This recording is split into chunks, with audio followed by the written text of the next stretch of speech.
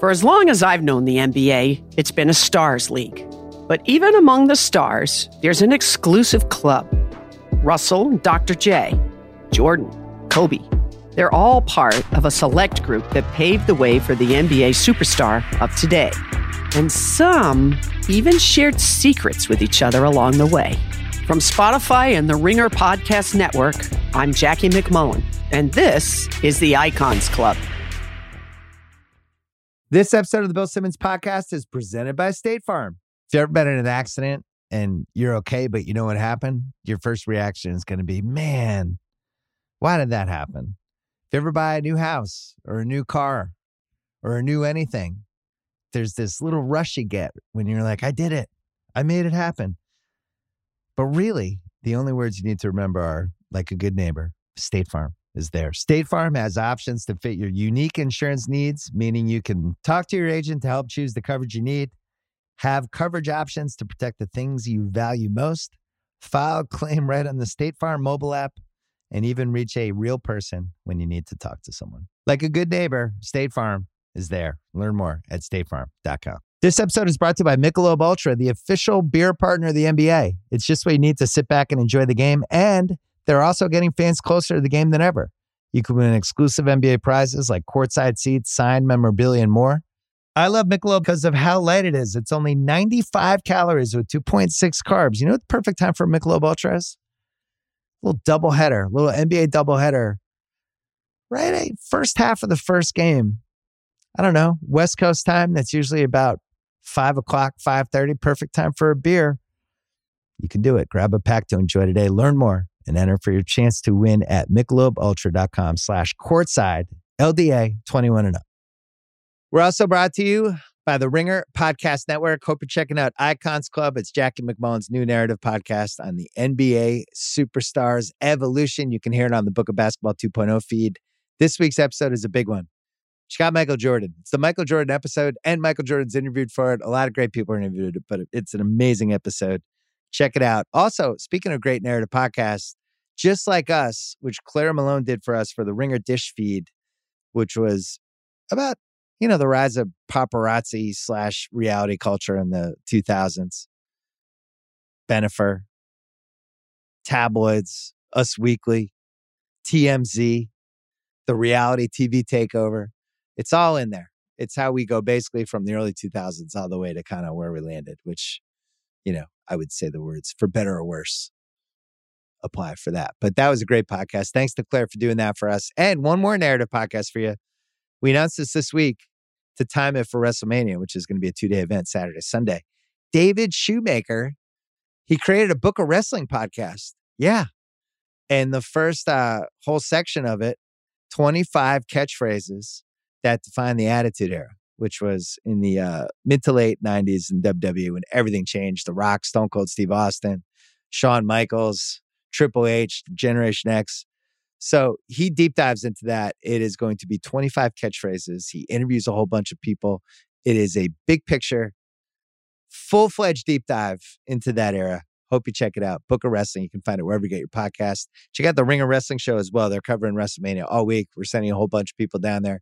I'm not going this year. I think my son's out. He's hit that stage with wrestling where he's probably out, I would say, he's 14 now, 14 to age 19. And then I think he gets sucked back in, probably sophomore year in college. Laying it out. That's usually how it goes. Age 6, you get sucked in. Age 6 to age 9, you fall out a little bit. You come flying back. Age 11, age 12. 13 girls start to come in. Then you come back age 19. That's my prediction. That's my roadmap for him. Coming up on this podcast, much later, our friend Larry Wilmore is going to talk about winning time. He's going to talk about Will Smith and Chris Rock. He's going to talk about what it's like to be a Laker fan in 2022. And before that, Chris Mannix comes on. We're going to talk about Joel Embiid in the East, which is just getting wackier and wackier. Tonight, the Bucks beat the 76ers. It was an awesome game. MVP performances from Giannis, Embiid, Harden sort of until he missed the last 3 shots, including an absolute brick on a step back. Embiid comes flying in, gets the rebound.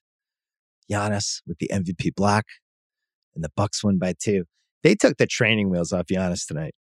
It's regular season. You want him around 32, 33. Tonight he played 38, 24 shots, 10 free throws, puts up the 40, 14, and 6. And he's still my pick for who is the best player in the league. I still think it's Giannis. If you're asking who do I want for one game, probably Durant. Who do I think is having the most valuable season? I would say Jokic. And I haven't really wavered from that all year. It feels like those are the three lanes. But Embiid, he has a chance to flip this. Right now, Miami's in first place. Milwaukee is a half game behind them. Boston and Philly are third and fourth. And that's going to flip, and that's going to keep flipping. Who the hell knows how it's going to turn out? We will find out. I will tell you this. I'm freaking out about the Robert Williams thing. Mannix and I talk about it. After we did that interview in the late morning, and then I was trying to find out from all kinds of people what was going on. And it's like meniscus, you can remove it. He can play faster. You have to repair it. That could take a year. That's what happened to Jaren Jackson, James Wiseman. You can shave it. And if you shave it, I know people who've, they've come back in 4 weeks. It's not a total repair. I don't understand it. And I don't like the meniscus, and I'm upset. So let's cheer me up by talking about the Los Angeles Lakers. So listen, they lost tonight. They're out of the play-in as of this point. Now that could change. If you look at their schedule, maybe not. The only easy game they have left is OKC. They're tied for 10th with San Antonio, but San Antonio is a tiebreaker. They're both 31 and 44. The Lakers are 13 games under 500. Chris Haynes reported on TV tonight that Anthony Davis might come back on Friday. LeBron didn't play tonight. He has a sprained ankle. He might come back, so you could make a case. Hey, they're 17 and 20 when Davis plays. They're basically a 500 team. If he comes back, they can split those games. The Spurs, I love it. They really want to get into the play-in. It's been respectable. And the Lakers, what else do they have to play for? New Orleans has their pick. New Orleans is incentivized to finish ahead of the Lakers. It knocks the Lakers down. It's a comedy of errors. And you don't need to hear my diatribe of how bad the Westbrook trade was. We have talked about that basically from the moment it got made. But what's interesting about this Lakers season, I was trying to think of anyone who has won a title within 2 years did a worse job of protecting the nucleus of that title team. You think about what the Lakers did. Here's who they let leave last summer. Alex Caruso. By every defensive metric, one of the best defensive guards in the league. They let Dennis Schroeder go, who was competent. They let Wesley Matthews go, who's going to be playing for the Bucks in the playoffs. They let Andre Drummond go, who's been a beast for the Nets. He was a good backup center for Philly, and he's been even better than that for Brooklyn. In fact, if you look at that trade with the Harding for Curry, Drummond, and Ben Simmons, who hasn't even played, who had an epidural, who knows if we're going to see him this year. You think like Brooklyn just gave away James Harden, got 2 bench players back basically, but really they've been better than bench players. Anyway, Lakers let Drummond go. Markieff Morris, let him go. And then the classic where Doré was Russell Westbrook, $44.2 million this year, $47.1 million next year. Dor B was trading Kuzma and Harrell, and maybe a first round pick. Hard to say if their number 22 pick was in there or not, but let's say it was for Buddy Hield. And if they had kept KCP and gotten Buddy Hield, $36 million. If they had done what they did, which was get Westbrook, $44.2 million, $8.2 million difference, big luxury tax thing, which then allows Caruso. They think, well, we'll let Caruso leave. We don't want to go further in the tax. He signs with the Bulls for 4 years, $37 million. So you basically could add KCP, Hield, and Caruso in Dor B versus Russ in Dor A. But then you look at the guys they signed. They spent their $5 million mid-level on Kendrick Nunn, who I thought was pretty erratic on Miami, and he's been hurt this year. So, asterisk because he's gotten hurt, but I didn't love that to begin with. They did the lower mid-level on Monk, who I think has been good. And if they had just kept last year's team together, maybe Monk would have been more of an asset. Their minimum signings, Dwight Howard, Rajon Rondo, Carmelo Anthony, Trevor Ariza, Wayne Ellington, and then Avery Bradley. That is brutal. That is like 2 big 3 teams. They spent $30 million for 3 years on Taylor Horton Tucker. They drafted Austin Reeves. They went into this season with a payroll of $149 million. Their luxury tax is $45 million. When you add all this up, I know everybody's like, oh my God, they botched this year. This was so bad. I actually think we're underrating it. I don't think you can do worse. Just look at the guys that left. Markieff Morris, Caruso, Drummond, Wes Matthews, Dennis Schroeder, KCP, Kuzma, Harrell. And then the guys they bring in, Nunn, Monk, Dwight, Rondo, Carmelo, Ariza, Ellington, Westbrook. It's kind of staggering. And as well, I don't want to step on Wilmore's point much later, but he was like, we won the title 2 years ago with defense and LeBron and Davis. They traded away all the defense. Why did we do this? Why didn't we keep this team together? That got me thinking. So it's not just bad. It's not just like a complete misevaluation of talent. It's not just the fact that the Westbrook trade is hands down the worst trade of the last couple of years. And it is in the running for the worst trades of all time. I'm actually going to have to try to figure this out. Worst trades of the 21st century. It has to be in the top 5. It has to. It was a complete miscalculation. They go into it thinking, well, he'll bring us, one more score. It's a big 3. He'll take some load off LeBron. He did the opposite of taking load off LeBron, by the way. They caught him at the wrong point of his career. He just is incapable of being a supporting player who doesn't have the ball. Misread all the way around. With all that said, I think you can actually make a case that for a team that won the title less than 2 years ago, this is the worst job anyone has ever done 2 years later after a title. So I went through and I tried to figure out how many teams since the ABA-NBA merger in 1976, how many teams won the finals and then didn't make the playoffs 2 years later, which is now at stake for the Lakers. And here's who we have. The 1978 Celtics. They won in 76. That was when they beat Phoenix in the triple OT game. That was a really old team. You had Paul Silas. They ended up letting him leave. Don Nelson retired.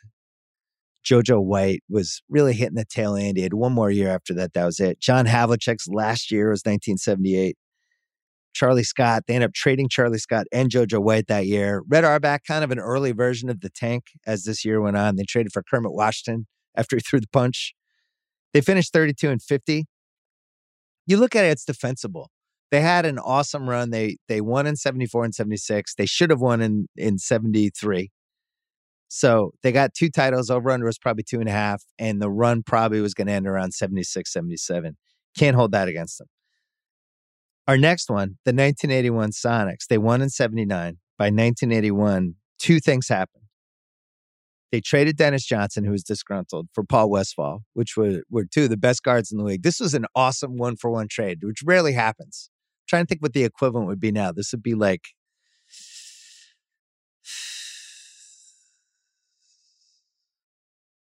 Jason Tatum for Devin Booker. That kind of trade, like, wow, those 2 guys got traded for each other. That was the impact. So Westphal gets hurt that year, 1980-81. And then, more importantly, Gus Williams, one of my favorite players of my childhood, he held out the entire year. And weirdly, it worked. He ended up getting a much bigger contract, but we lost a year of Gus Williams, which sucked. Anyway, they lost their backcourt, which was the reason they won the finals in 79. Finished 34-48. Again, defensible. The 1999-2000 Bulls, which, as you know, Jordan retires in 98, and they just do an epic tank. They get the first pick in 99 with Elton Brand. They keep throwing stuff away in 2000, 2001. You know how that goes. So I can't hold that against them. So I listed 3 teams where not even remotely as bad as what happened to the Lakers. Here's our 4th team. The 2006 Miami Heat win the title. 2 years later, they go 15-67. This is pretty bad. Now, some of it was Shaquille starting to get old.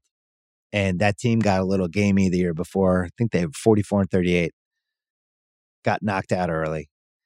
The next year, they trade Shaquille to the Suns for Sean Marion and Marcus Banks, who was like the tax for that trade.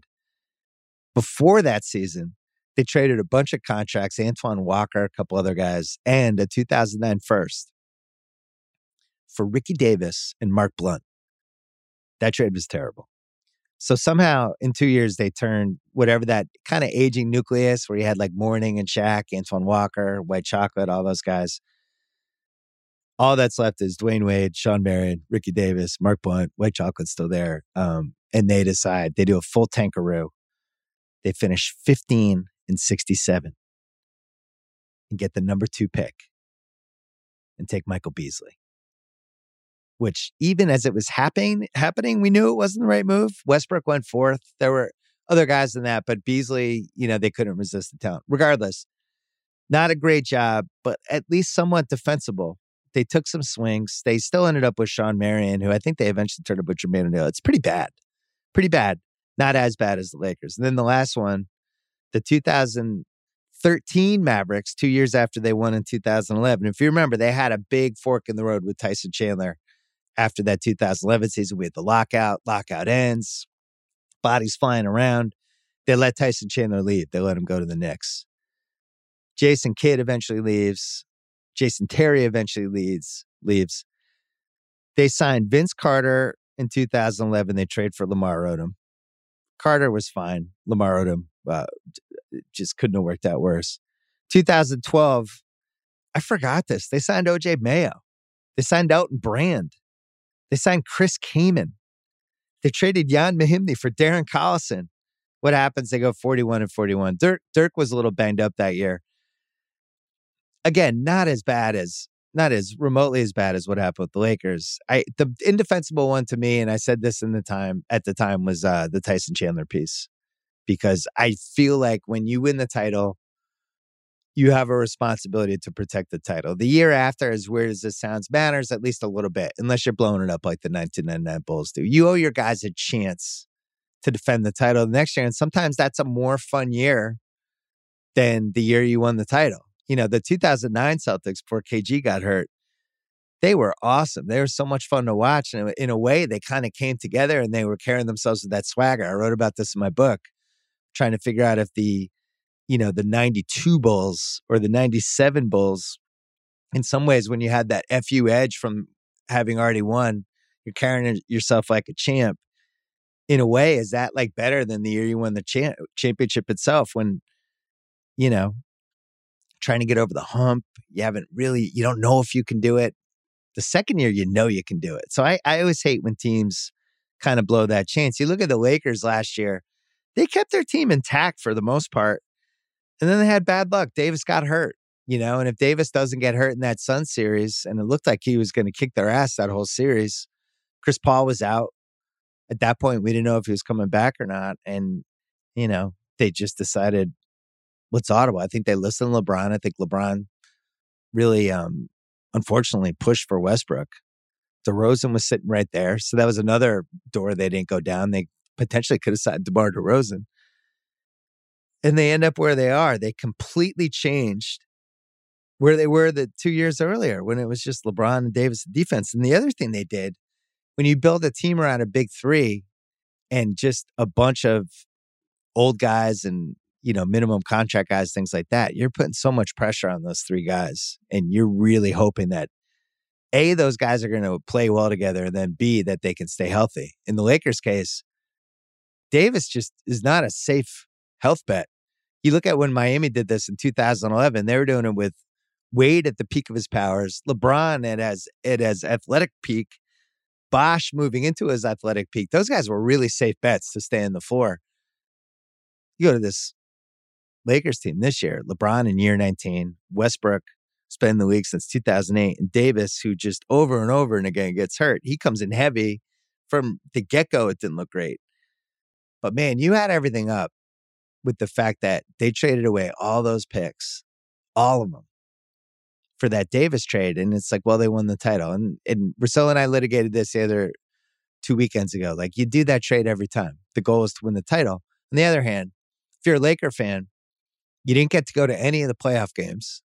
If you're living here, if you're a season ticket holder, if just wanted to go to one, it's happening in Florida. It's not even happening here half the time.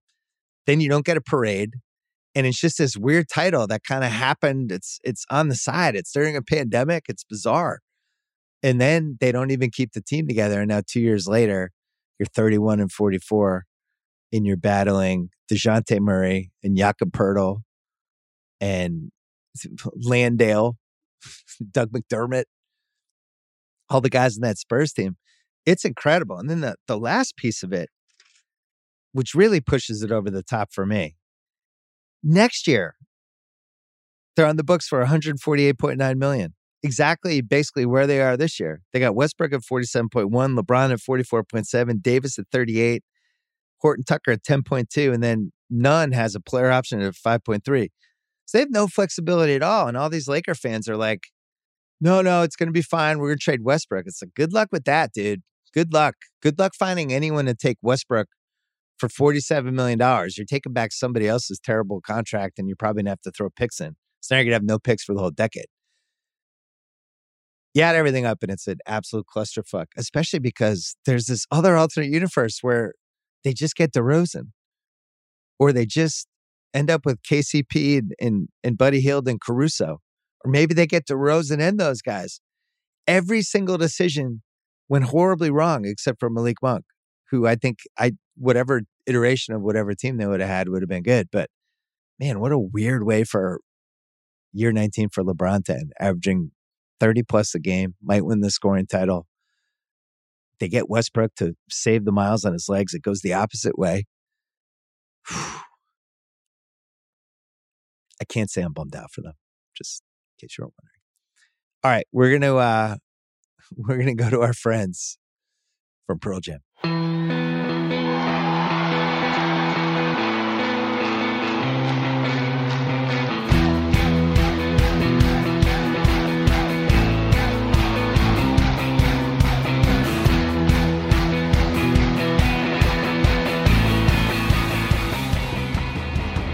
All right, Chris Mannix is here from Sports Illustrated, has an excellent boxing podcast as well. What's that called?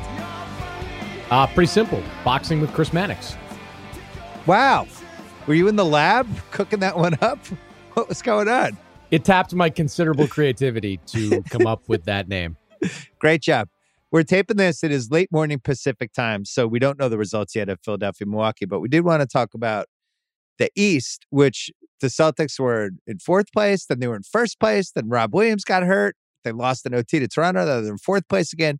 It's just going to be topsy-turvy. We'll go all into that. But you spent some time with Embiid, who seems like he's doing some MVP candidacy press availability, I would say. He's playing the game. He's like Will Smith before the Oscars. Hopefully he doesn't slap somebody. What did you learn from Embiid? I think there's some truth to that. Get out there and get in the mind of the voters. His story is, he's got a story that reinforces that candidacy. One of the reasons I wanted to talk to him is because, like, Jokic justifiably gets a lot of credit for lifting the Nuggets up in the absence of Murray and Porter Jr. and all the issues they've had. But, Embiid to me deserves an equal amount of credit for kind of how he kept that team together and just how dysfunctional it was. I mean, how he handled the Simmons stuff really set the tone for the entire season. Like, Embiid in Philly, he's the most powerful athlete in Philadelphia. And that's something to be that powerful in Philadelphia. And people down there were telling me, like, Joel controls the mob. And if Joel had just basically sicked the mob on Ben Simmons, he could have changed everything about the way this whole thing played out. But he was smart about it. Like, he knew that at some point he was going to get something for Ben Simmons. And the best way to maximize that was to play nice, was to, demur on all the questions about, did he want to see Philadelphia do something sooner rather than later, to not tattoo him at every opportunity that he had. He admitted to me, he was like, man, it was hard sometimes because you go to every new city and the questions are the exact same. It's like, what about Ben? When's Ben coming back? Do you want Ben to be traded? Like, he told me a couple of times, like, he came dangerously close to just popping off and saying what everybody kind of wanted him to say and what part of him really felt. But how he was able to kind of keep it together, I think is as important as anything for why Philadelphia is in this position right now with James Harden and with a real chance to win a championship. He's had an awesome season. I think because I've been a little pro Jokic with my vote, even though I'm not decided either way. I felt like the last couple of pods, maybe I was dismissing the Embiid thing, which is one of the reasons I wanted to have you on. Just, I think what you said was 100% right. I think what he means to the city, and a city that's really hard to win over, combined with his story, which, let's be honest, like, people love narratives, and nobody has a better rags to riches NBA superstar story than him, where he basically doesn't play. What's he play? 26 games in 3 years. And just, it was inconceivable to even think that he could stay on the court long enough during a season to be eligible for an MVP. He's done it a couple years in a row now.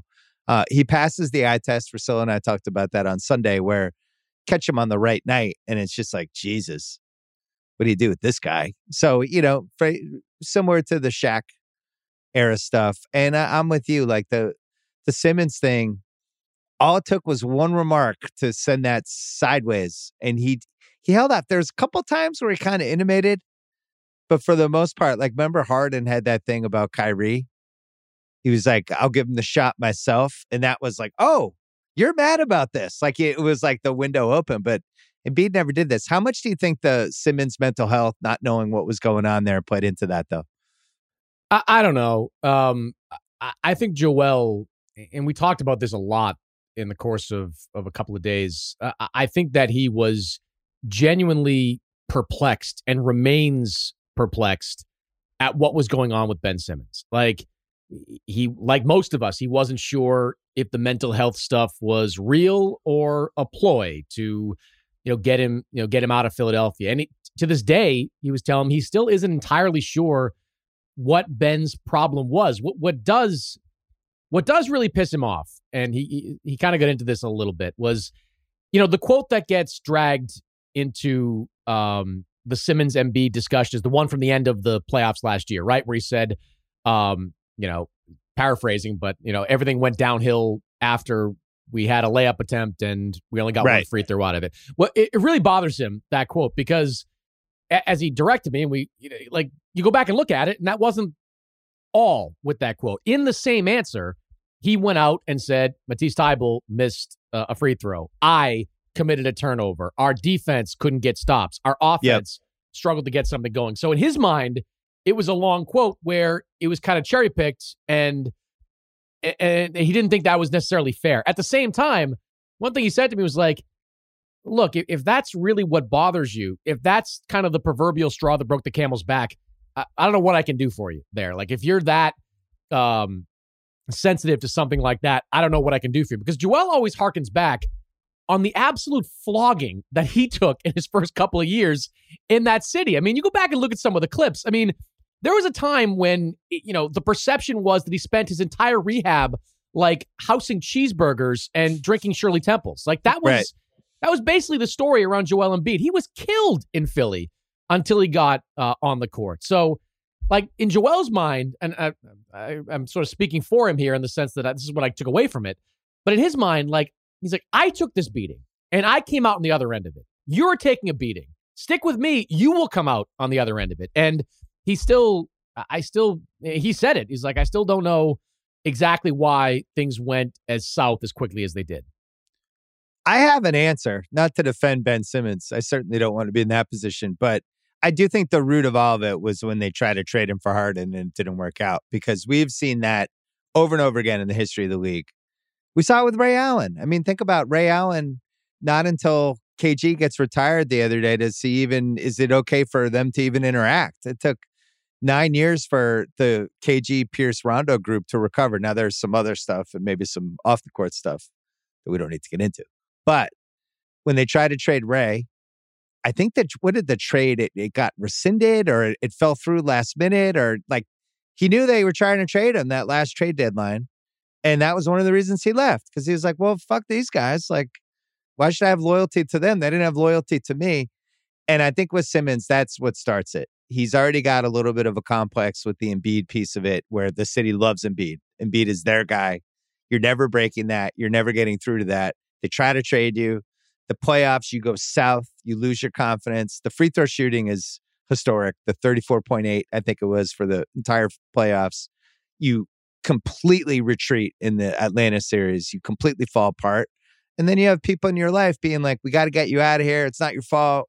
They try to trade you to be, and you start planning that stuff. Your coach is ready to get you out. Like, you got to get out of there. And I do think people use some of that stuff. And by people, I mean the people in his life, Clutch, whoever you want to blame. They saw a window to like, look, we can get this guy to a better situation. He's not happy there anyway.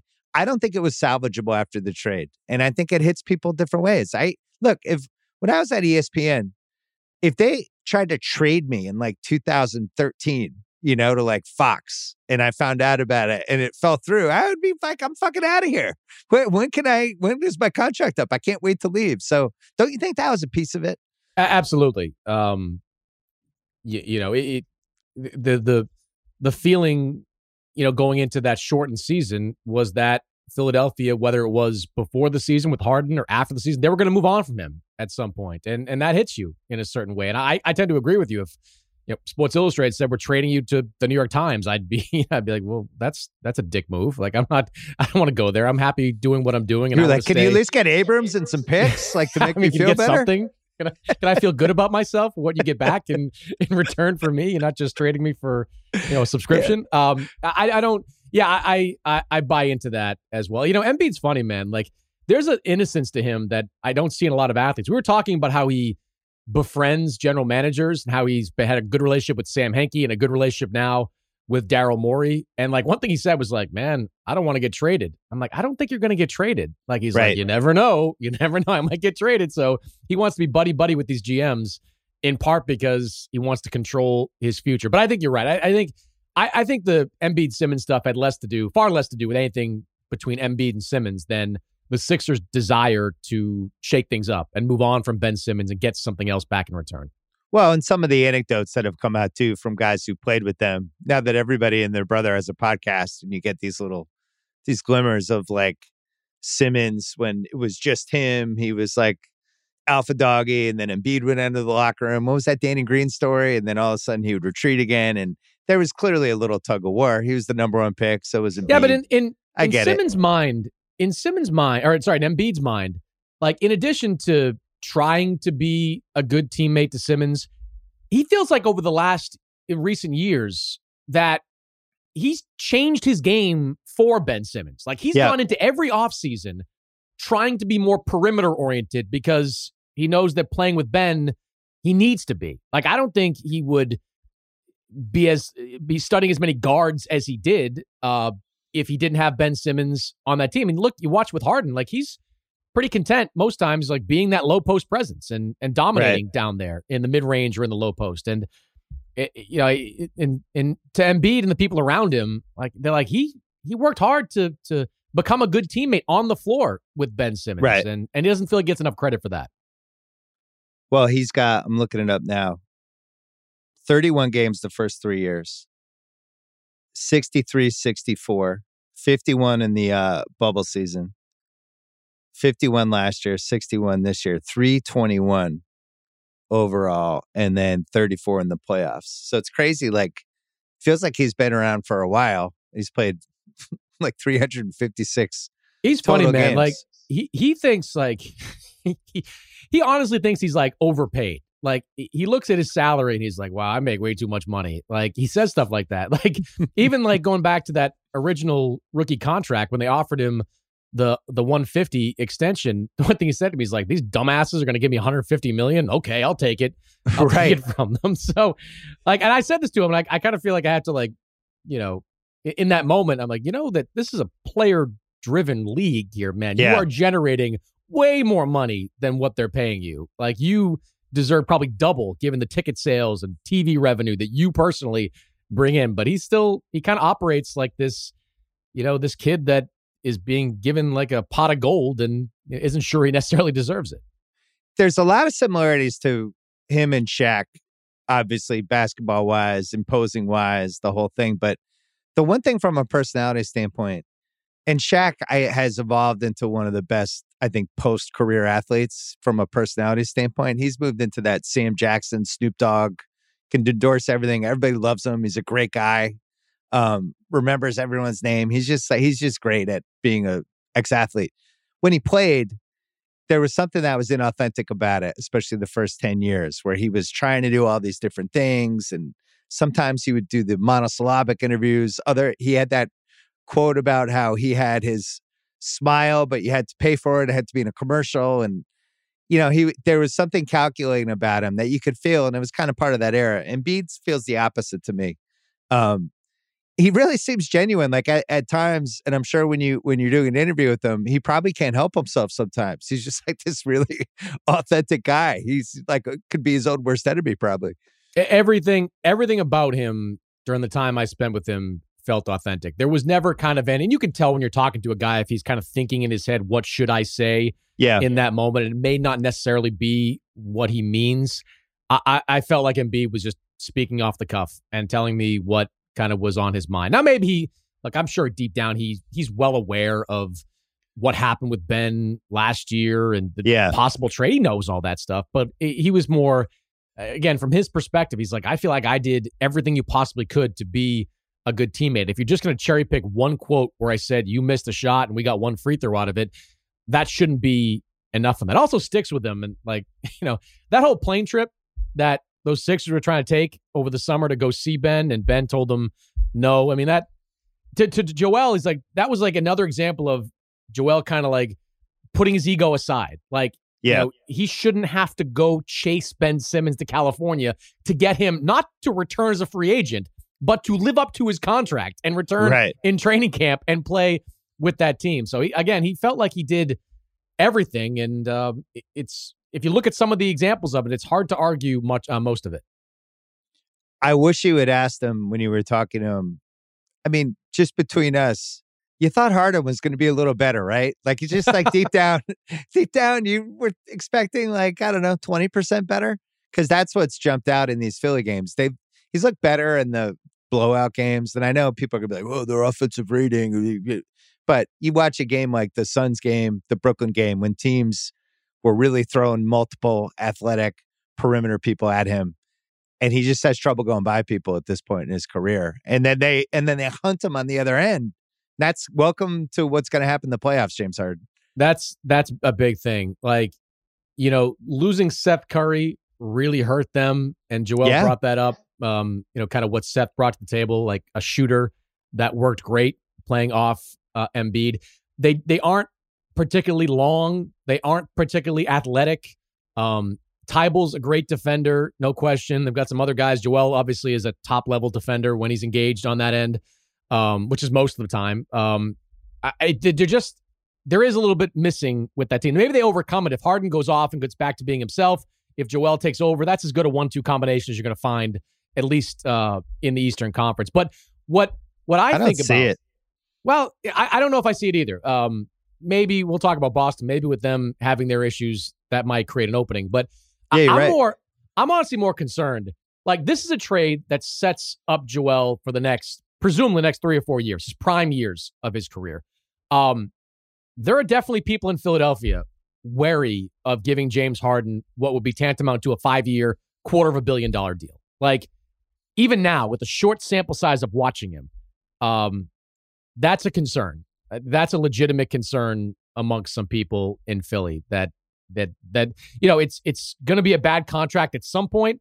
The concern is, does it become a bad contract sooner rather than later? And I'd be a little worried about that. Like, if you don't get a great playoff run this year out of them, are you going to get one next year? When does he start to really decline? Like, they're going to give him that contract. I don't think there's any doubt about that, but that's a worry for some people down there. Just seems like the law of the league, right? 935 games played in the regular season for him. And then he has 137 playoffs. So now we're in the thousands. Well, Daryl has said, and I don't know if I believe this. Like, Daryl's talked about believing that James's game is going to age well. I don't know that I see it. Completely disagree.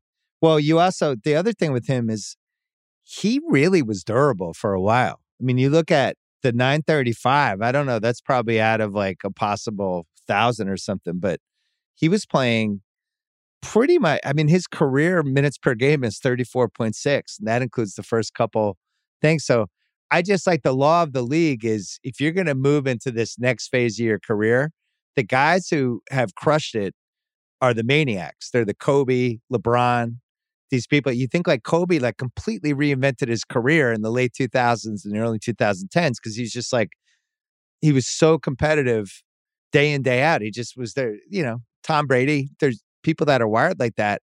I'm just not sure Harden's wired like that. And you even see some of these games. The Brooklyn game was alarming. I thought the Suns game on Sunday was alarming. That was a big game for them. He sucked, and I think he was so naturally awesome. And I know he works his footwork, and Daryl's probably going to get pissed when he hears this, whatever.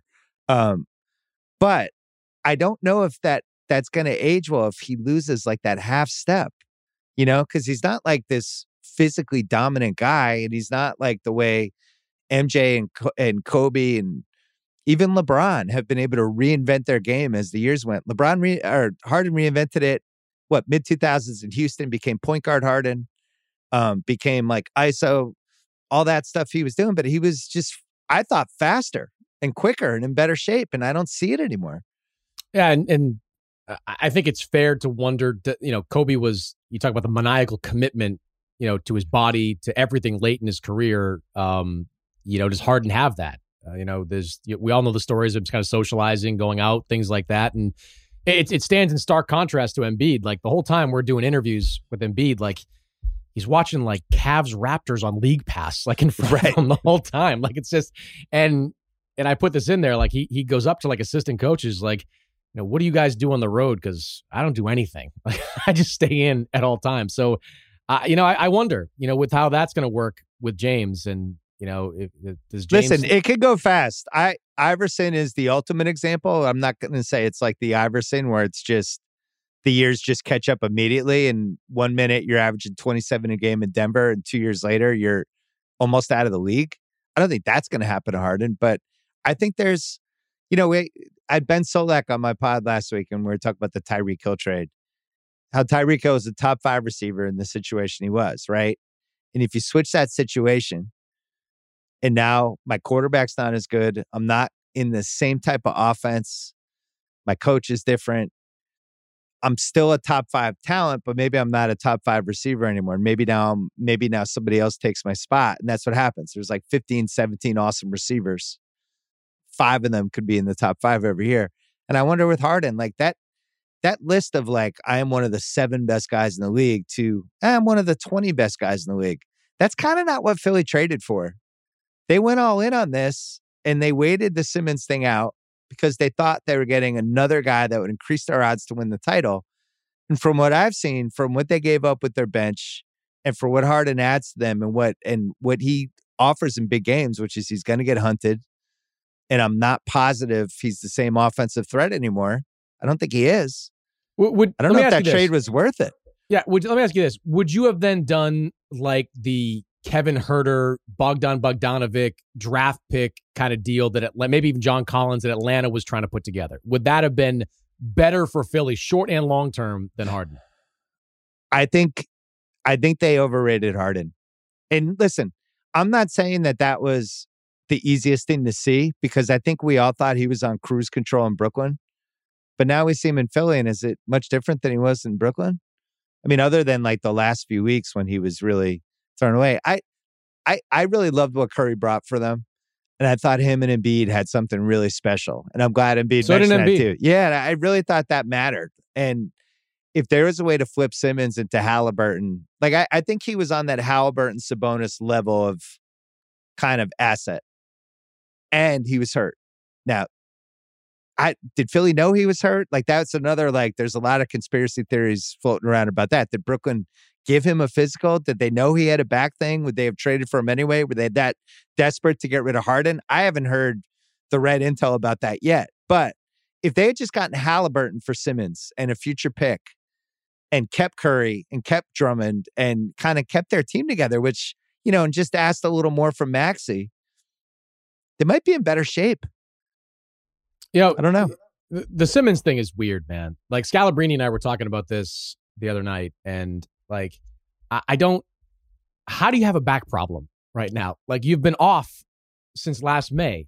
You've had access to the best medical facilities money could buy. Like, unless this happened during like a ramp up, unless he gets to Brooklyn, he's so excited, he's getting into practice, and all of a sudden he pulls a back muscle and it becomes something chronic that apparently needs an epidural.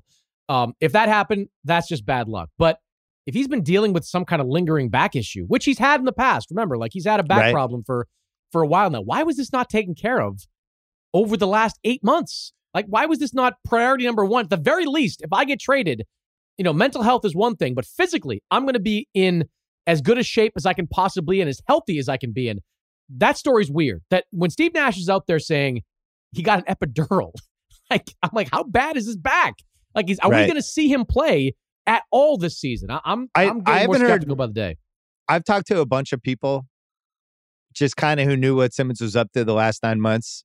Not from one person did I hear, oh, this guy's only focus is basketball. He's just trying to get in the best shape possible. I heard he was like in London. I heard he was in LA. Like, I don't know how he hurt his back, but maybe the story will come out someday. All right, we're going to take a break, and then let's talk about the Celtics.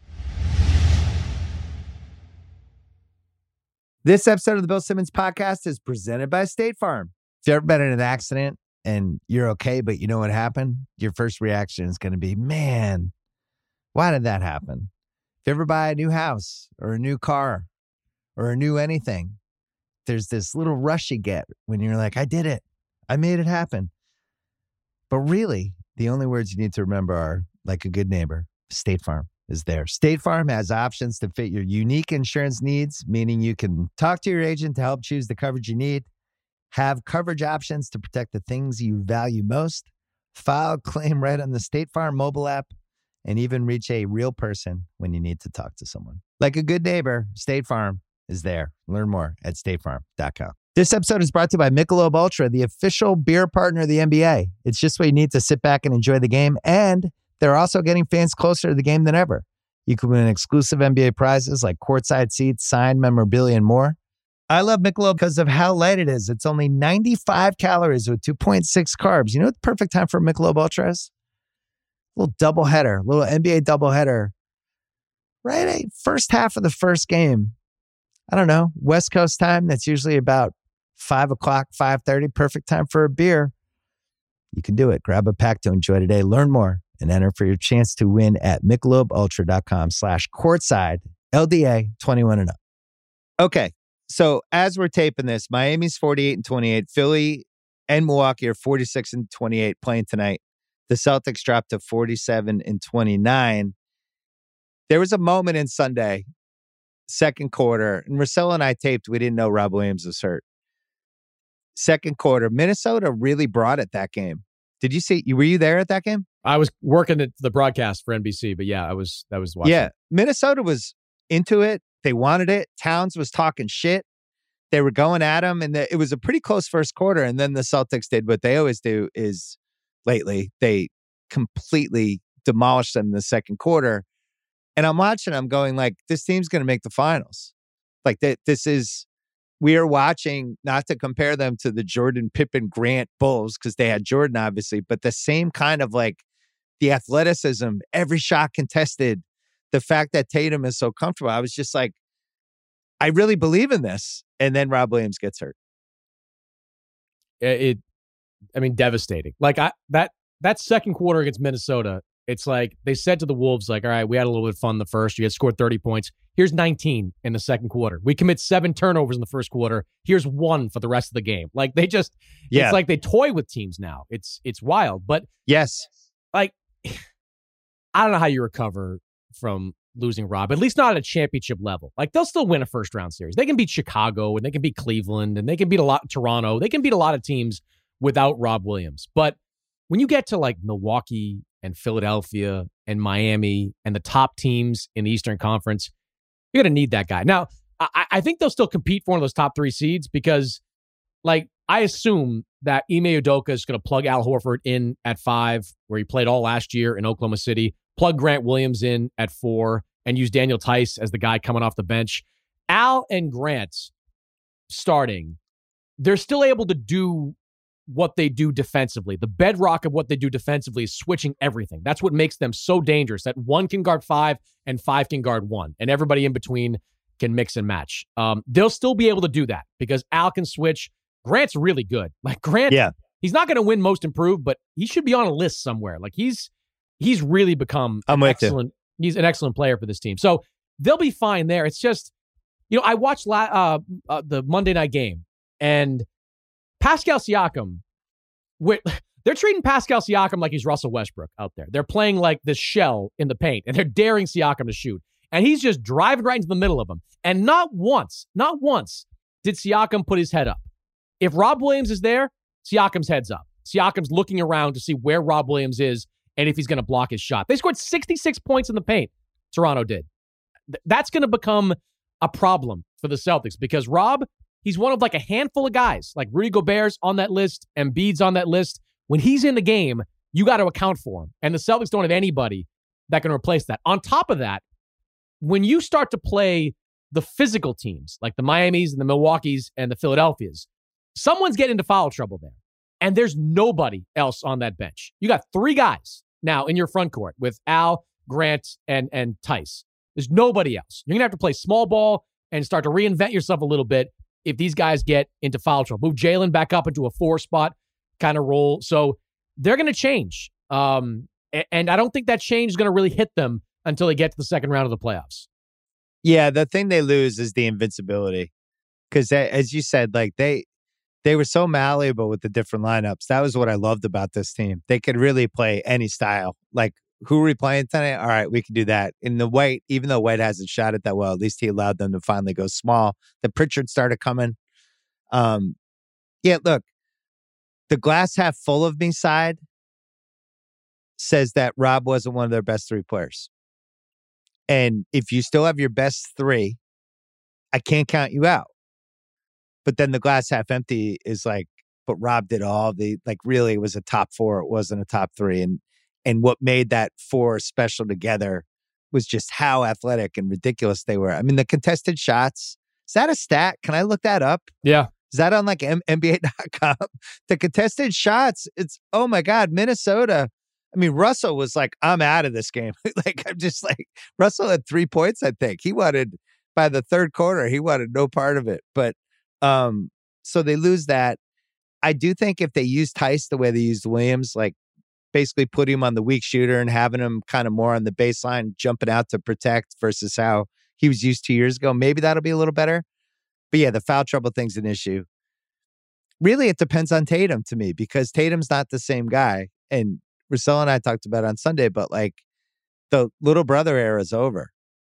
He's going into these games now and he really thinks he's better than the people on the court. He doesn't care who they are. There's no reverence from him. There's no, oh my God, what an honor to trade some haymakers with you. Like he really thinks he's the best guy now. So I think that matters. He said, like, I didn't put this in my story, but he said to, like, he works with Drew Hanlon and Joel Embiid works with Drew Hanlon too, a skills coach.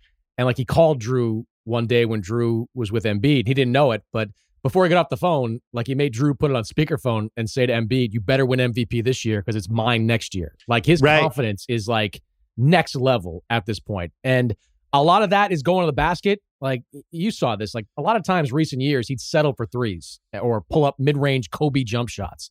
He's going right to the rim. But don't you feel like it really does seem like it's slowed down for him?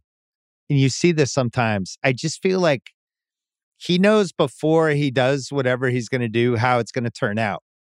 I don't know how to describe it. I just feel like he has the ball now and you can see him solving whatever it is. And he's like, oh, they're going to do this. So I'm going to throw it to the guy in the corner, or this guy's going to come here. I'm going to wait. And then I'm just going to go around him and get to the hoop. And it's honestly looks like OKC Durant is the earlier version, like the 2010, 11, 12. When Durant just all of a sudden he was averaging 30 a game and he led the league in scoring. And it was like, oh, is this just who he is? I think this is who Tatum is. I don't feel like this is a hot streak. No, it's not a hot streak. I mean, he's top 5.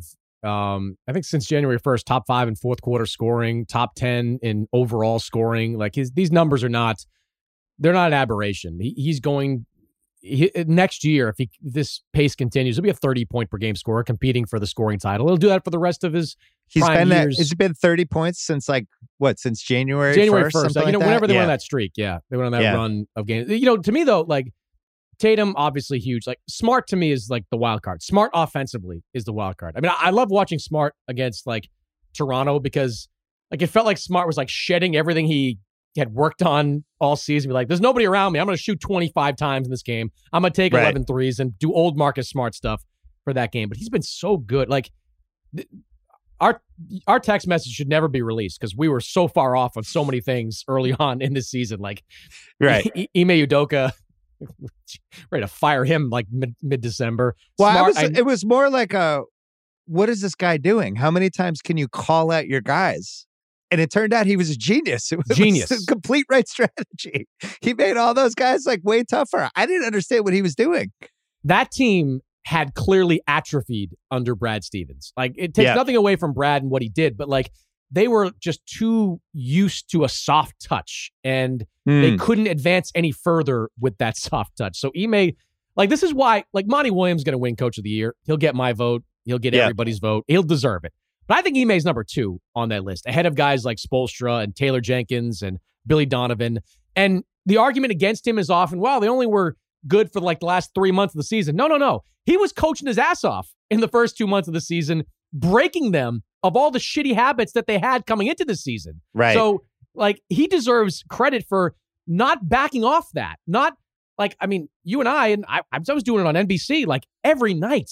Every night I'm going out there being is Ime going to tattoo Tatum, Brown, Smart? Who is he going to go after this game? And why does he keep doing it? But he knew it worked, and it did work. And by early January, they came together and all coalesced, and he deserves I respected what he was doing, and I also thought it was insane because I was just you can't do this with how soft the league is now.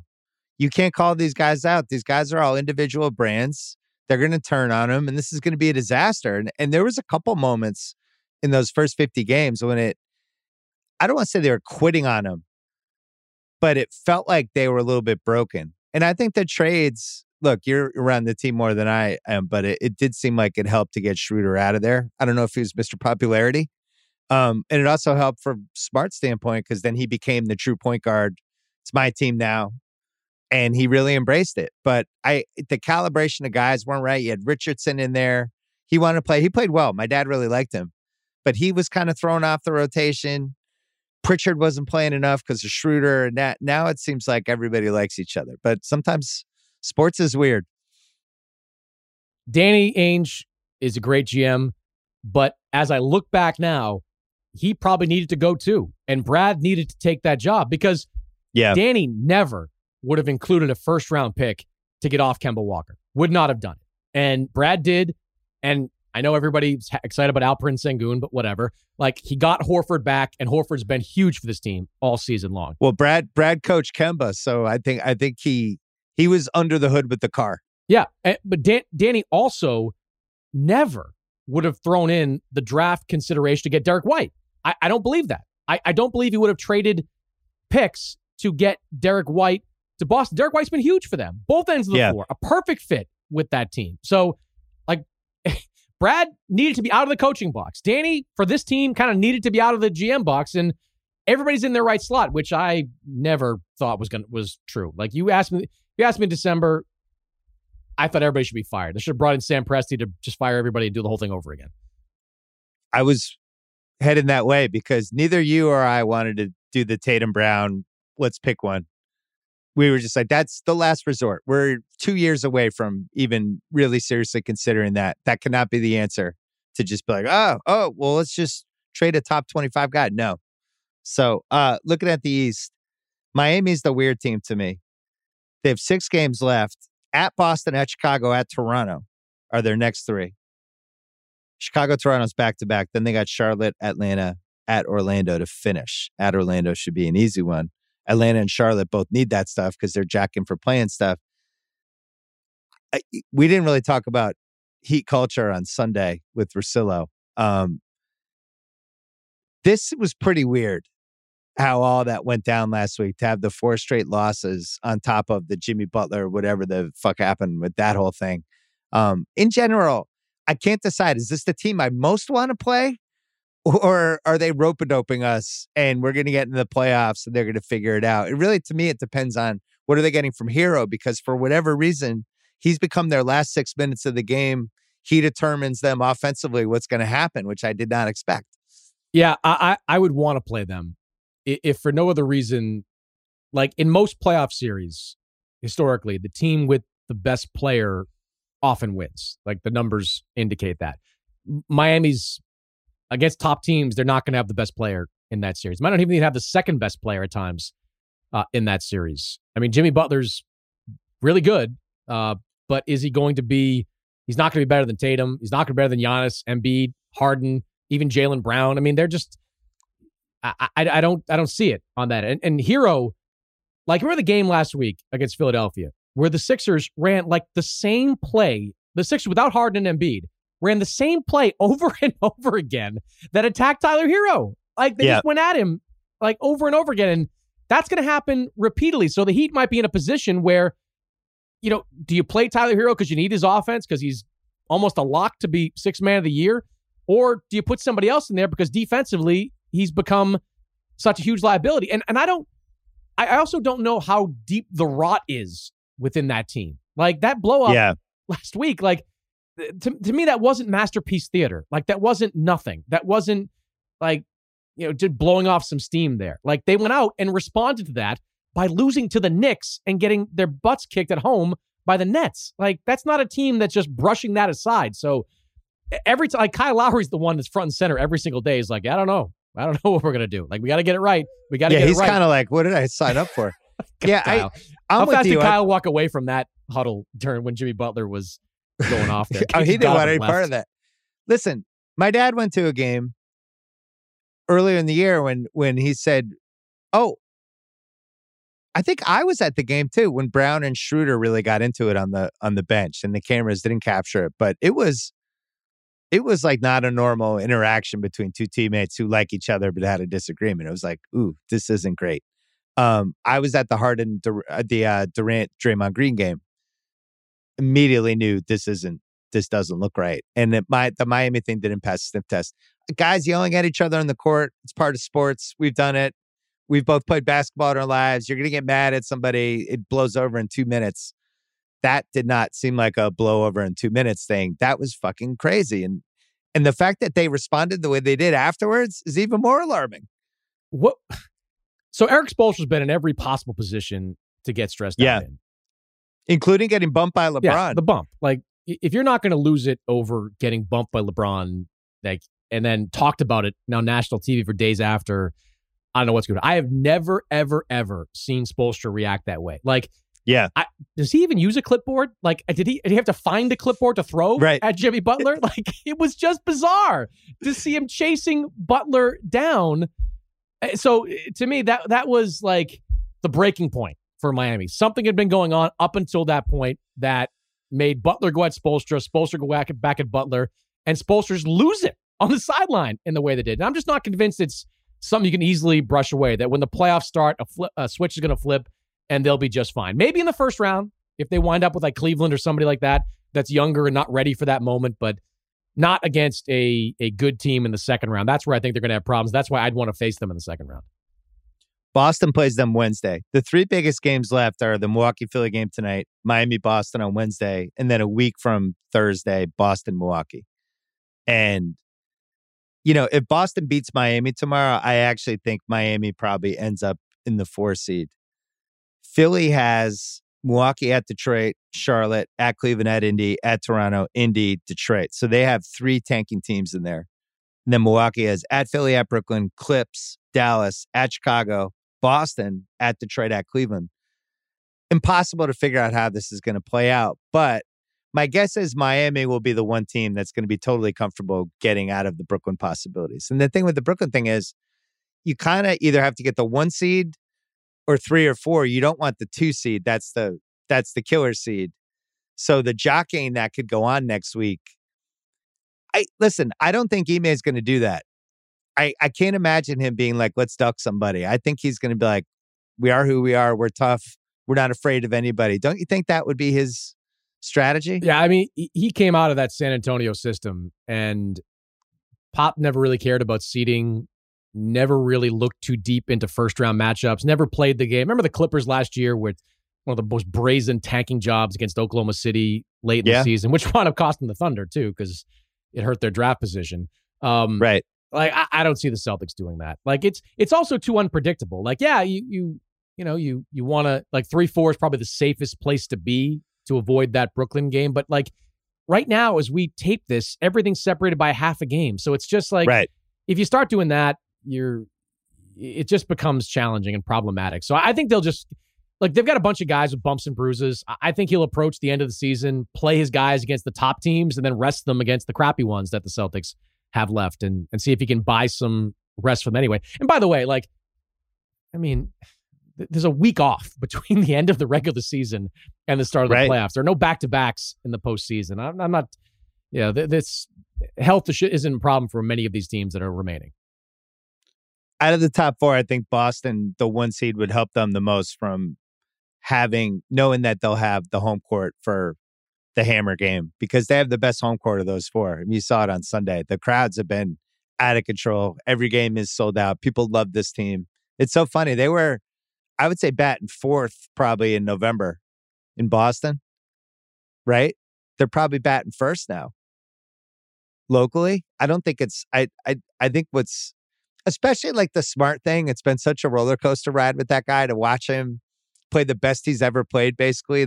This guy that we didn't know, and then we kind of gave up that was in there, and he's just back to whatever the greatest possible version of his is. We've been with this guy 8 years now. I mean, Smart's thing has always been like, I played point guard in high school. I played point guard in college. Why don't you believe that I can play point guard in the pros? Well, it's been like 8 years since he did that. He's been a tweener for this team for the entirety of his time there, backing up Isaiah, Kyrie, Kemba, being kind of a dual guard in that spot. I just didn't believe it. I'd never seen it with him. But like, you watch him play, and you talked about Tatum and the game slowing down. It has 100% slowed down for Marcus Smart. Like, he is not rushing into anything. Like, he is taking his time. He's willing to make what he knows is not going to be an assist pass, like the hockey pass. He's willing to swing it to the top so it gets to the other side of the floor. And these aren't things I saw from Smart, in recent years. He would take, I don't know how many games he shot double-digit threes, but they were too many. He did it again against Toronto because who cares? But like, he did it so many times over the last few years. Now he's totally changed that. It's a credit to him, man. Like, he's become a high-level point guard, especially when you factor in that when he's above average offensively and elite defensively, that makes for a point guard that, upper half of the league for sure, maybe even top 10. I think he's been a top 35 guy for the last 2 months, which I never would have imagined was going to happen. All right, before we go, I just want to mention 2017, Isaiah Thomas, the hip thing. 2018, Hayward blows out his ankle in 5 minutes. Kyrie gets hurt right before the playoffs, and they almost make the finals anyway. 2019, Kyrie's personality, whatever the hell happened, I'm counting that as an injury. 2020, Hayward hurts his ankle in the bubble. 2021, probably not going to be an awesome season, but Jalen did hurt his wrist and he's out for the year. We'll never know. Could they have even thrown a couple punches? And then this year, the knee. 6 straight years? Yeah. It's exorcism time. I don't know what's going on, but I think we need some sort of basketball exorcism with this team. I'd even go back further. Like 2009 when KG got hurt. Right. The KG knee. Yeah. Perk in 2010. Perk in 2010. Like Rondo's elbow in 11. Yes. Like the ACL tear for Rondo too. Yeah. Like, that team was pretty good. Remember, that team was actually playing really well when Rondo got hurt at that time. So like, outside of the tank years or the rebuild years, like it's since 2009, it's been one thing after the other for this tree. I'm need some good luck at some point. All right, Mannix, good to see you. Don't forget to read his Embiid piece this week. Check out his boxing podcast. We didn't talk Conlon fight, but we'll do it next time. Anytime, man. Hopefully we top it. Good to see you. You too. This episode is brought to you by Simply Safe. Summer is all about fun vacations, but I know that being away from home can be stressful. So many things can happen. That's why I like to recommend Simply Safe, award-winning security that can help give you peace of mind when you're away. The only thing you should worry about while you're on vacation is having too much fun. I have it in my home. It's great. Couldn't work better. I think Simply Safe is the best because it comes with a variety of indoor and outdoor cameras, sensors to detect break-ins, fires, floods, and more. It's backed by 24/7 professional monitoring for less than $1 a day. It's given me, my family, many others real peace of mind. I'm waiting to have it too. Try it out. A 60-day money-back guarantee. No contracts right now. Get 20% off any Simply Safe system with Fast Protect monitoring at simplysafe.com/BS. That is Simply Safe with 2 S's. simplysafe.com/BS. There's no safe like Simply Safe. This episode is brought to you by Burger King, which has the greatest commercial song I think I've ever heard. The ultimate hunger hack has arrived, my friends. BK's Royal Crispy Wraps. Choose from 4 bold flavors: classic, spicy, honey mustard, and the new, drumroll please, fiery buffalo. Oh yeah, I'm getting that one. They're only just $2.99 each because at BK, have it your way. You roll. Try Royal Crispy Wraps at Burger King. $2.99 each. Price and participation vary. U.S. only. My friend Larry Wilmore is here. Been meaning to have him on just because the Celtics were playing well and the Lakers are in a hole. I always like to have him on when my team's doing good and his team's doing bad. We have a lot to talk about. A lot of stuff has happened. I don't even know where to begin. I guess we could start with the Oscars. Did you watch the Oscars? Oh, Were you watching live when that happened? Yeah, but here's the thing. Well, I've watched the Oscars since I was a kid. I've always loved the Oscars, you know. Yeah, me too. As somebody who dreamed of being in showbiz, you know, you dream of being able to make a speech like that. I was fortunate enough to do it at the Emmys, you know, but it's the same type of thing, you know. And my favorite part of the Oscars are the hosts, from Johnny Carson to, you know, Billy Crystal, who I think arguably was the best, you know, Whoopi. So many people have done it, made it their own. And I always look forward to what they're going to bring. I thought the hosts did a good job this year. I was an hour behind because my daughter comes over on Sunday nights. And with my son, we watch movies. They show me whatever they're watching on YouTube. Like, we do that type of thing. You know, she brings her boyfriend. So we kind of hang out. And she got there a little after. So, you know, I have it on DVR and we're behind, you know, so we could zip through the commercials, right? About an hour behind. So everything's happening in front of me. I start getting these texts. Oh my God, Will Smith, what are you doing? I'm like, hey, stop. Spoiler alert, you guys. Spoiler alert. I'm not there yet. And people didn't care. They just kept saying what was going on, even after I told them, I'm not there yet. Let me get there. So I had kind of a bizarre experience of trying to catch up and find out what was going on after it happened. Yeah. Well, so in other words, it wasn't a surprise to me. I kind of already knew as I was getting there. So I didn't have the same surprise that everybody had. I was kind of braced for it, I guess. That's probably for the better. So I'm surprised some people didn't go into shock. Yeah. I've had 2 days. We're taping this. It's like lunchtime Pacific time. I've had 2 days to digest this. Yeah. And you know, it's one thing to talk about in the moment. It gets crazier as you get more away from it. It's like Kimmel compared it to the Tyson Holyfield thing. I think that's amazing. That is a great comparison. That was the same kind of moment, like where you kind of remember where you watched it. It was one of those moments. Yeah. I think ultimately long term, the Will Smith piece of this. Remember when Tom Cruise jumped on the couch in on Oprah's show? Absolutely. And it was like, it was just hard to look at him the same after that. It was like, what happened with this guy? And from that point on, there was an authenticity piece that you would just struggle with. It's like, what's real? What's not real? What's going on with this guy? Mm-hmm. And with Will, I don't know, man. It wasn't just that he hit Chris Rock, but that he was still really mad about it an hour later. Yeah. And it just seems like he's going through something that's way bigger than a joke at the Oscars. Yeah, it's tough on me because I know both of these guys. You know, I just worked with Will on a great project called Amend. I think I told you about it at the time because we were over at Sunset God. Oh, no, we were at the Netflix lot. But, you know, it was a great documentary. And ironically, I was working on Fresh Prince when Chris Rock appeared on Fresh Prince. So that episode where like Chris was in drag or something, I would say an unfortunate appearance. I'll be kind about it. But so I actually was there when they worked together back in the day. Wow. On Fresh Prince, if you can believe that, and Chris is a good buddy. I've talked to Chris many times. They're both, here's the thing. They're both some of the nicest, most generous performers you can meet as people. Yeah. Like they're not dicks. Like I would be the first to tell you, man, he puts on that image that he's a dick. No, Will, he really is how he presents himself. Like he's not inauthentic. So it was so out of character for him to do that. Like I could see him being upset, but to do that just really shocked me. I'm still trying to process it, to be honest with you, of the slap. Like I don't get it. I don't know where it came from. Maybe he was channeling the Richard Williams thing because he was saying that in his speech, and that which created a whole nother series of problems and issues in terms of in terms of messaging. Because I thought, no, as he was saying that, I'm looking at my TV going, no, Will, no, no, please don't say that. Because he was talking about protecting, and I believed he was removing women's agency all over the place by saying how they needed to be protected by him. And it's like Anjanou Ellis is a fantastic actress. She doesn't need unset protection from Will Smith. If anything, she's creating a safe environment for him to be dangerous in his acting.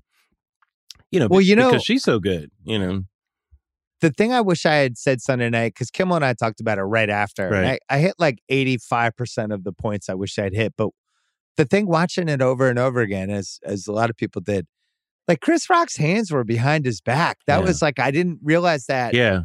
It's really glaring the more you watch it, where just like in general, like, do you punch somebody whose hands are behind their back? Do you slap somebody whose hands are, like, whether you want to slap somebody in the get-go, but like if that happened in a sporting event or any other thing, wait a second, well, what are you doing, dude? Here's the thing. In any other environment, the approach itself causes you to go like this, like your hand, the approach itself. But and at first I thought it was staged. I'm like, there's no way this could have happened. But then there's no good reason for it to be staged. Like Will doesn't win in staging this, so that's an impossibility. He just doesn't win. And neither does Chris. Nobody wins. Right. So there's no possible benefit at all. I think Chris thought that Will was going to say something in the mic.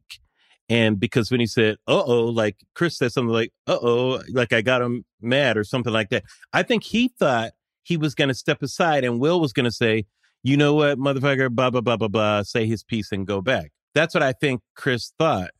Or pretend to hit him or something. I don't think he thought that was coming, because no way your hands stay behind your back if you think he's even going to pretend to hit you. I don't think Chris thought that part was coming. I think he was genuinely shocked about that. Yeah, I think you're right. Well, and then it led to... It's impossible. Human nature, your hands would just come out, Well, we're taping this, so who knows? Chris might say something today. He hasn't yet. My guess is, between how it played out on stage, Will's speech an hour later where he didn't apologize and kind of made it seem like this is what... Then Will's at the party dancing, and then Will doesn't apologize. He got a standing ovation, too. Yeah. And doesn't apologize till basically, I don't know, dinner time the next day, which it seems like at least partially he apologized because he was taking so much shit. And because maybe he was worried, his team was worried about, they might take your Oscar if you don't say something. Right. And Chris still doesn't say something. So knowing Chris, who's, one of my favorite comics ever, I'm guessing now he's like, all right, my win for this is I'm using this for my tour and fuck this guy. And I'm going to turn this into material for when I go out, and I'm going to use this for me. And I'm not going to help out Will Smith, basically. I don't know. I have to do some more digging to find out. I don't know if Chris is that cold about it. I honestly think it was a ad lib, and I don't think he knew about even the alopecia in the moment. I don't think he did either. And I didn't. By the way, I didn't know about it when I saw actually the didn't know shaved about head. it either. I was like, why does she have a shaved head? Is that like a new look? What's going on? Yeah, she's looked like that before too. And by the way, she looked fantastic. She looked awesome. She did. So and like I said, there's so many levels to this too, Bill.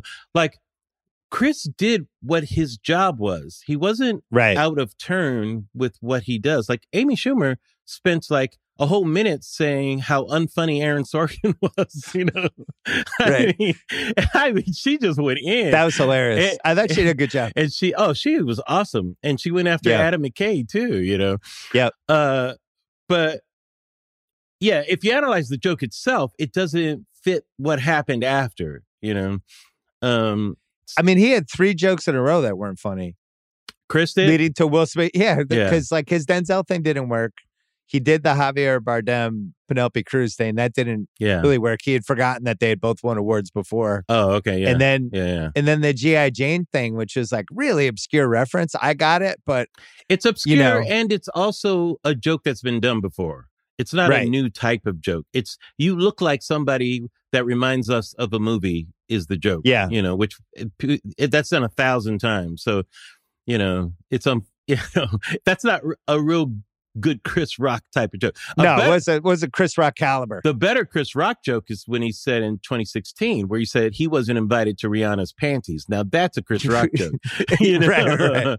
That to me, that's a proper joke, you know. So if they came to you and they asked you to mediate this, what would your advice have been to both parties? Mediate? I mean, I don't know. Like we haven't heard Wilmore. But Wilmore, you're a wise man. Come up with a fix for all of this. We haven't heard from Jada. You know, I still feel this whole notion that a man has to protect this woman, to me, is the outdated notion in all of this. You know, Jada has agency. She can speak for herself.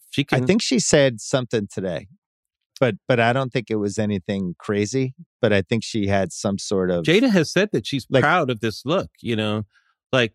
Yeah, she posted she said, this is a season for healing and I'm here for it. Yeah, I think that was her take. That's kind of ambiguous. I think the proper mediator should be Jada because she was the one in the middle of it. Certainly not me, who I'm a comedian. I think you know which side I'm going to lean on, you know, if I'm going to be mediating, you know, the guy who was doing his job kind of, you know, and I have to give Chris a lot of credit, man. He kept his composure. Like, I don't know how many people could have kept their composure like that. It was crazy. My mediation, if they had asked me, would have been, well, you gotta say something immediately that was, it was a super tense night for you. You've been through a lot of stuff the last couple of years. It was your chance to win an Oscar, to put yourself on the map. My hero, Denzel, was right there. And there was so much adrenaline that I honestly snapped and I left my body. And it's the biggest regret of my life. And I wish I hadn't done that. And I apologize to Chris. I couldn't have handled that worse. Like, you really have to go over the top. Why do you think he did it? Why do you think he did it? I mean, because I just think he kind of lost it. But why did he lose it? That's the part I don't understand. Like, why? Like, what? Because I think so much adrenaline from the night and from... You go into that. He's been campaigning for this for 6 months. He'd spent all this time on this movie. This is his one chance. This is a credibility side. You know, you win the Best Actor Oscar. You're just at a different level, career-wise, how you're remembered. Now you're in the club with Denzel. And you're in the club with Daniel Day-Lewis and all of these great actors. And yeah, but he was nominated. I just think it was too much for him. He's been nominated before. He was nominated for Ali, wasn't he? But he had a chance. You know, he's the favorite this year. He's never been the favorite. This was his one chance, it felt like. Because for the most part, he doesn't pick movies that are Oscar movies. He picks movies that, you know, are box office movies. Well, I mean... That's his fault. No, not necessarily. I think you get Oscar movies by having nothing against them, but Oscar ability primarily, you know. Well, he's turned down a couple in the past that could have been interesting for him. I think Will is a good actor, but I don't think we put him in the same category as Denzel Washington. No, well, Denzel's one of the greatest actors ever. Right. So it's not like he's not taking Oscar-worthy parts. You know, but it's almost like NBA MVP where, you know, there's the LeBron, Bird, Magic section of people who are just going to be in the voting every year. And then every once in a while, somebody can come up and kind of... Steve Nash. Kind of... swing punches with them once a year that aren't one of the 10 best guys. Yeah, so but he's not playing up to his MVP years because he's not really that kind of player, is what I think. What was interesting too is how everyone reacted in the moment. That kind of stuff is fascinating to me. I was really shocked that he got a standing ovation, when he won. I know that people wanted him to win and they liked him, but the emotions, standing ovations are usually emotional. They come out of, people are feeling a certain way in that moment, right? Like when you see like when Liza Minnelli, I hope she got one. I didn't see that part, but I'm sure Liza coming out, people are seeing her in the wheelchair. They must have given her standing ovation for everything she's done. That's an emotional response, right? So there's this emotional response to him winning. So that confused me a bit. I was like, what did they just witness here? Like, what side is this? And I'm maybe they were scared. Yeah, I'm like, he didn't know he was coming after next. Well, it could be white people thinking, you know what? This was black on black crime. This really isn't our place to say anything. Stay out. Look away. As Diddy said, did you see that video? Let them handle it. Did you see the video? Scott from Hollywood Reporter had it during the commercial, right after it happened. Mm-hmm. Wide shot video. It's on Twitter of Tyler Perry and Denzel calming down Will, and then Will is walking back to his seat, and Bradley Cooper comes over. Yeah. And they have this intense 45-second. Right. Like 3 hugs, Will's crying. Yeah. And it's just like, I can't imagine what it would have been like to be, because we've been at, both of us have been at a bunch of awards things. Know. You have that dead time during the commercials where people kind of stand up, the seatgoers come in. Yeah. To have that kind of energy happening. Oh, yeah. And they're going like, all right, 30 seconds coming back, 15 seconds coming back. It's like, wait, what's going on? We're coming back? Yeah. And you're Will Smith. Medea and Malcolm X are, trying well, to what'd you think? You, So he said, Will Smith said this, at your highest moment, be careful. That's when the devil comes for you, was what he said Denzel told him. Right. I thought that was one of the greatest quotes I've ever heard. I don't know if Denzel made that up. Yeah. Did he borrow it from Shakespeare? Man, did he borrow it from August Wilson, probably. A musician? I don't even know where Wilson, it came from. Denzel's got all that old school stuff, And the way Denzel's eyes were looking too, like, see, motherfucker, I told you. You better be careful, Well, some people were pointing out Scientology, had something to do with this. And they were talking about, interesting. In Scientology, you're told to slap people who aren't behaving a certain way to you or improper, that type of thing. Interesting. I went down this rabbit hole about that. It was very bizarre, You're in Scientology slap rabbit hole. Exactly.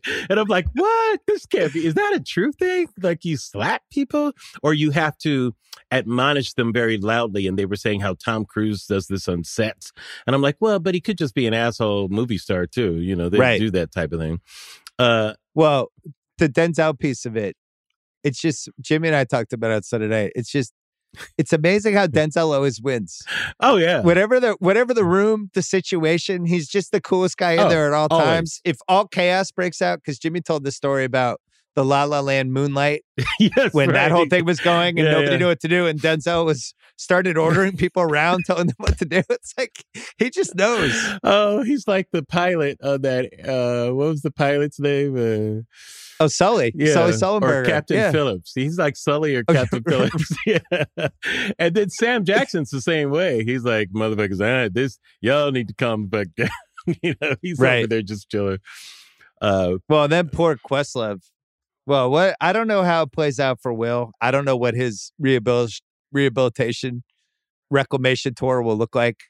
I'm assuming it'll look a little bit similar to the Lakers rehabilitation tour of just a broken. Somebody's trying to make a transition. A broken. Yeah, well, we're going to talk about the Lakers. We'll take a break. This episode is brought to you by Lincoln and the all-new 2024 Nautilus Hybrid, featuring a customizable 48-inch panoramic display, available Revel audio system, and available perfect position front seats with active motion massage. Oh my God. The world isn't wide enough. Visit Lincoln.com to learn more. Some models, trims, and features may not be available or may be subject to change. Check with your local retailer for current information. Lincoln and Nautilus are trademarks of Ford. or its affiliates. This episode is brought to you by Vrbo. You know, it is already stressful enough to deal with airports, delayed flights, bad weather. You want your actual where you're staying experience to be perfect, to be lights out. You don't want to have to worry about anything. When you book a vacation rental, you want to know exactly what you're paying ahead of time. The stress of getting hit with unexpected cleaning fees after your stay, that can immediately cancel out all the great time you just spent unwinding. Thankfully, when you book with Vrbo, you can see the total price upfront. There are no unpleasant surprises, and the savings do not stop there, my friends. When you book with Vrbo, you earn 2% cash back toward your next vacation through the One Key Rewards program, letting your money do the work for you while you've got your feet up. So while other vacation rentals can feel like a roll of the dice, relax, knowing you booked a Vrbo. Book your next private vacation rental in the Vrbo app. All right, Lakers. Yep. It's sad, man. You know the Lakers story. Are you going? You had a moment where went. You went to a couple games when you thought things were turning around. You were like, No, I went. You were feeling yourself, or was it just all Rams? No, I was Rams this past year. Absolutely Rams. So you're just Rams. You kicked the Lakers to the side. No, I didn't kick them to the side. I've been mad at the Lakers management because, and I was mad at them over the summer and early. I was mad before the season even started because we had a championship team in 2020. You can call it bubble championship, whatever. It's still a championship, you know. And the Lakers had an identity in that bubble year, and that was a defensive identity. They did not allow points in the paint. You know, they had JaVale McGee, who was starting, and Dwight Howard coming off the bench to let Anthony Davis play wherever he wanted to play because, you know, he refuses to be a 5, so whatever, you know. So he refuses to play as tall as he is. All right, whatever. So, and they had a nucleus of a team that had great chemistry from Caruso to KCP to Kuzma. You know, these guys that had been around a while. Kuzma and Caruso both came up in the Laker organization. You know, KCP was a buddy of LeBron's. You know, they're both Clutch Sports, whatever. You know, they had all these players that were playing well together, as well as people like your boy Avery Bradley and these other pieces that are those pieces sometimes can come in and out, but that nucleus was a real good nucleus of people that just knew each other's game. The Lakers thought they could just get rid of all of that. To me, it's so arrogant, Bill, to think, I got a championship team. We could just get rid of everybody, wholesale changes, and just keep 2 guys. Who the fuck does that? Honestly, I have never seen that in the history of basketball, to have a championship team. And we're talking 8 months later, 9 months, not even a year when they did this. Because remember, the following season started right away. And the Lakers had tired legs, so did Miami. You know, neither of them did pretty well, and the Lakers got injured. To think that, you know, you had to get rid of everybody, to me, was just stupidity at the highest level. And to bring in the worst possible fix for it, nothing but old guys. It wasn't just Westbrook, but also Trevor Ariza somehow is going to be the answer, you know? Right. DeAndre Jordan. Yeah, Carmelo, who I'm not mad at. Carmelo's doing his best, but, you know, he can't be the person you're looking to. No, Carmelo should be the 11th man on a good team where, like, once in a playoff series, he comes in and hits a couple threes. Yeah, he makes the other team honest when you need him to be, but he's got to be on the second squad in there to get you some points and give the starters some rest, you know. If you go back and you read the stories, because I'm on the record, I thought the Westbrook trade, I thought it was one terrible. Of the craziest trades. I hated it. I didn't get it. I didn't understand how he fit in with them. And the stories back then were about, this is great. Westbrook, his ability to play off the ball.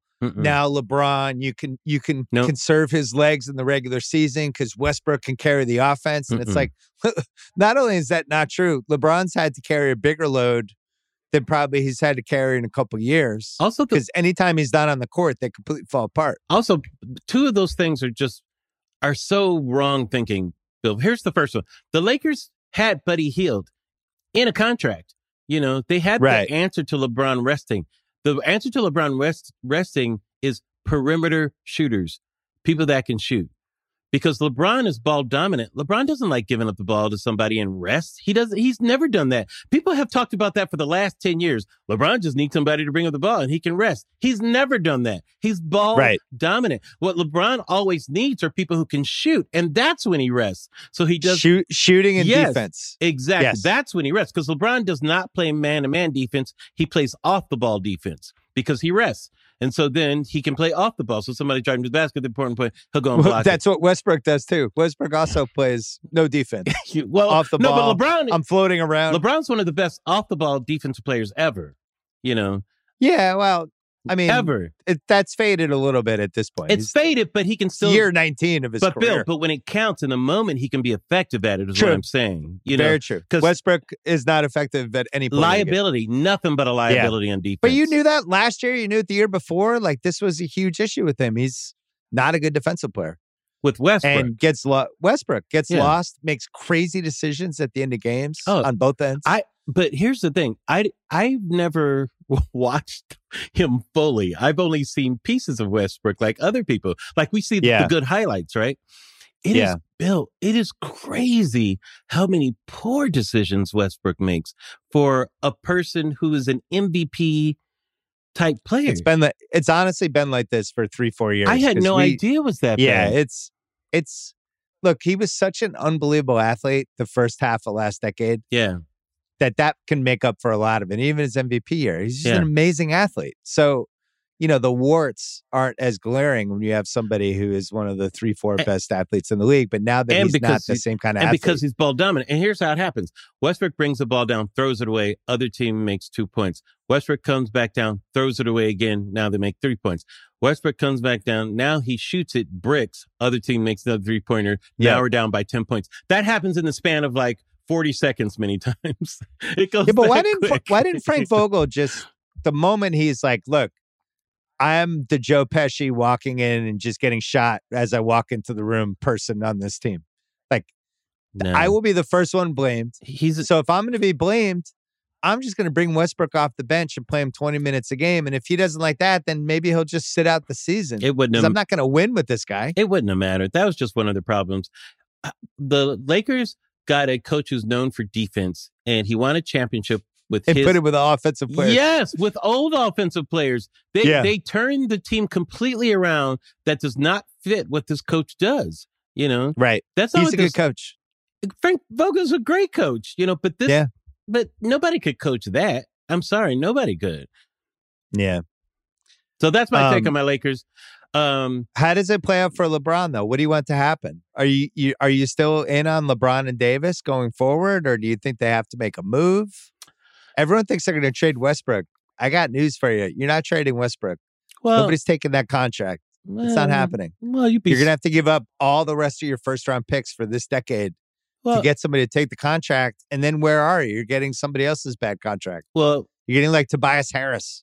Bill, I mean, you have cloudy, dark clouds no matter what the Lakers do. So nobody should be listening to your advice about the Lakers, first of all. Not at all. I thought if they did the Buddy Hield and if they had gotten Buddy Hield, kept KCP, kept their first round pick, I think they would have hung around. The Davis injury, the second one, was bad luck. The Davis injury hurts the Lakers more than anything. Also, though, Davis wasn't playing the way he needed to play this year, as far as I'm concerned. He sucked this year, but the injury was bad. And Shaq called him out, but before the injury, like, he was too big. He was carrying too much weight. Also, he needs to be scoring 30 to 35 points a night and letting LeBron only have to score 18 to 26. But that's the thing. You thought you were getting, Shaq in 1996 and all these guys, these legendary centers. I will say that he only did that the bubble season. We won a championship. So if nothing else happens, we already won a championship. So, listen, if the Celtics had won that championship, I would defend the bubble title to the death and talk about how hard it was in bubble and up. But doesn't matter. Since the Lakers won? Spurs won in 99. It's shortened season. Still a championship. I know. Since it was the Lakers and the Spurs and not the Celtics, I put asterisks next to this. Doesn't hurt my feelings. Last time Celtics. Big fat asterisk next to it. I think the Lakers have won 3 championships since the last time the Celtics have won 1.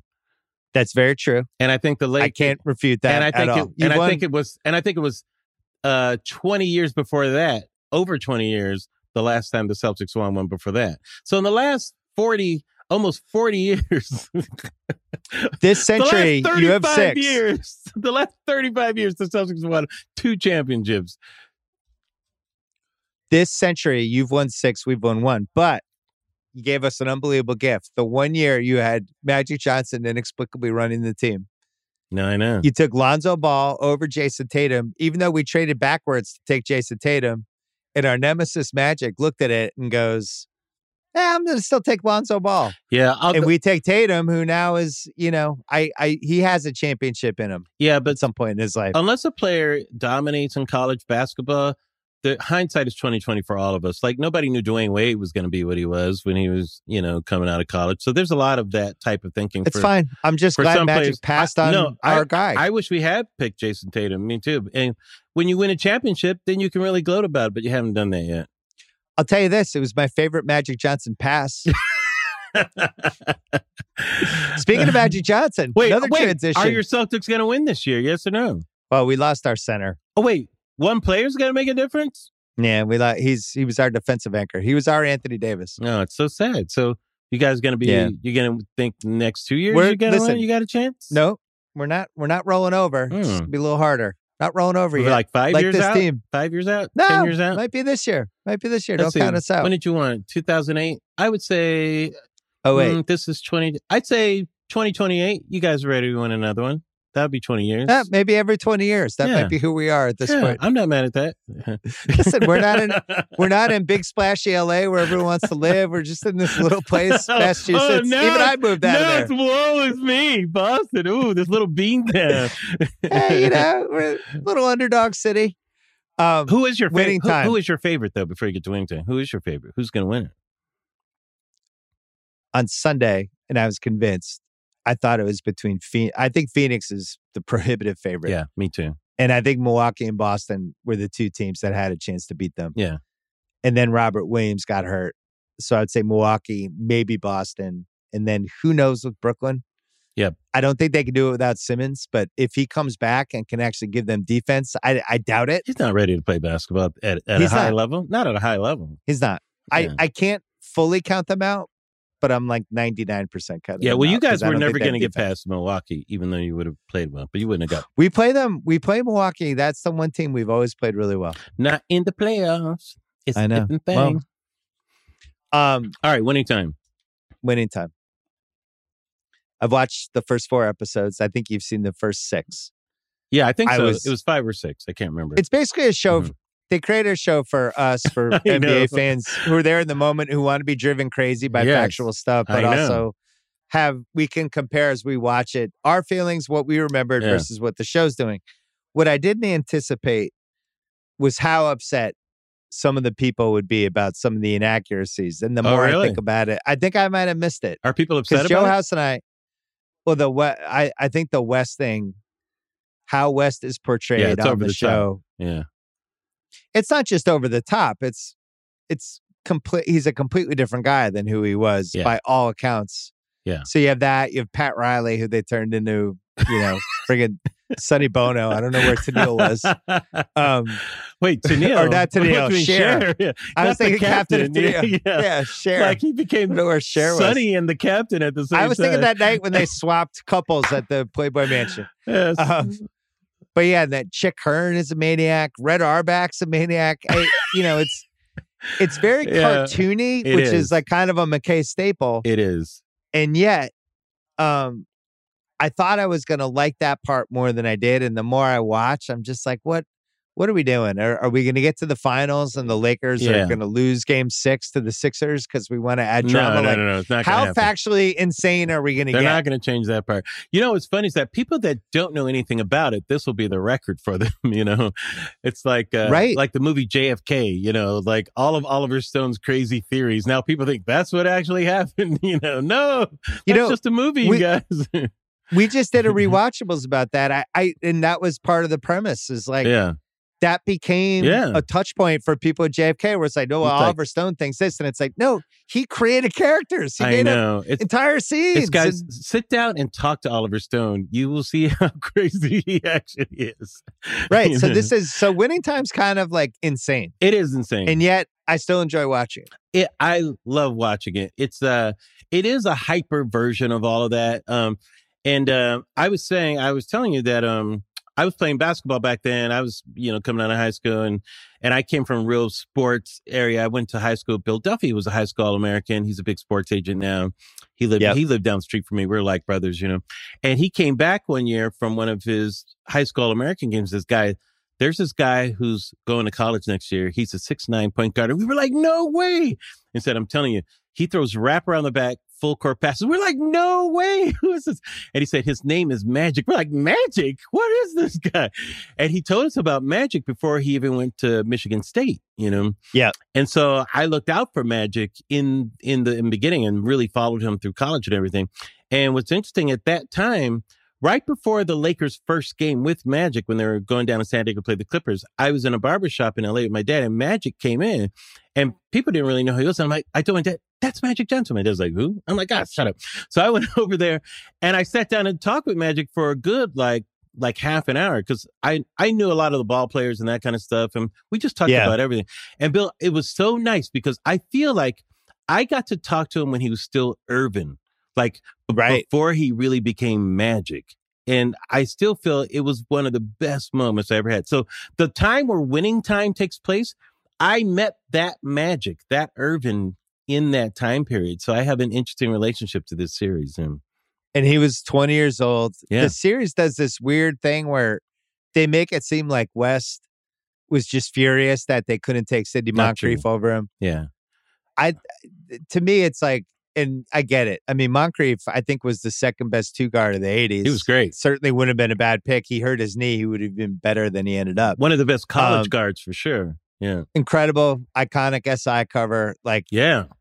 But yet, especially in LA, you couldn't not take Magic Johnson. Coming off beating Bird in the finals, all the hype. He was, you go back and you read the Sports Illustrated, even before that season launches, the 79-80 season. And it's all about Magic and Bird are coming into the league. Absolutely. They're here to save the NBA. You read Breaks of the Game by Halberstam, same thing. They knew before those guys had played a game, this is our 1,000%. shot to rejuvenate the league. So the thought of them ever not taking Moncrief is nuts. I know, it does. Or taking Moncrief over Magic. But also it reeks of people that don't really know basketball. That's, because Jerry West, we were talking about this before. Jerry West is arguably one of the best eyeballers of basketball talent that basketball GMs have known. He's been one of the best GMs ever. And wherever he goes, he creates something. When he went to Golden State, he went to Memphis, to the Clippers.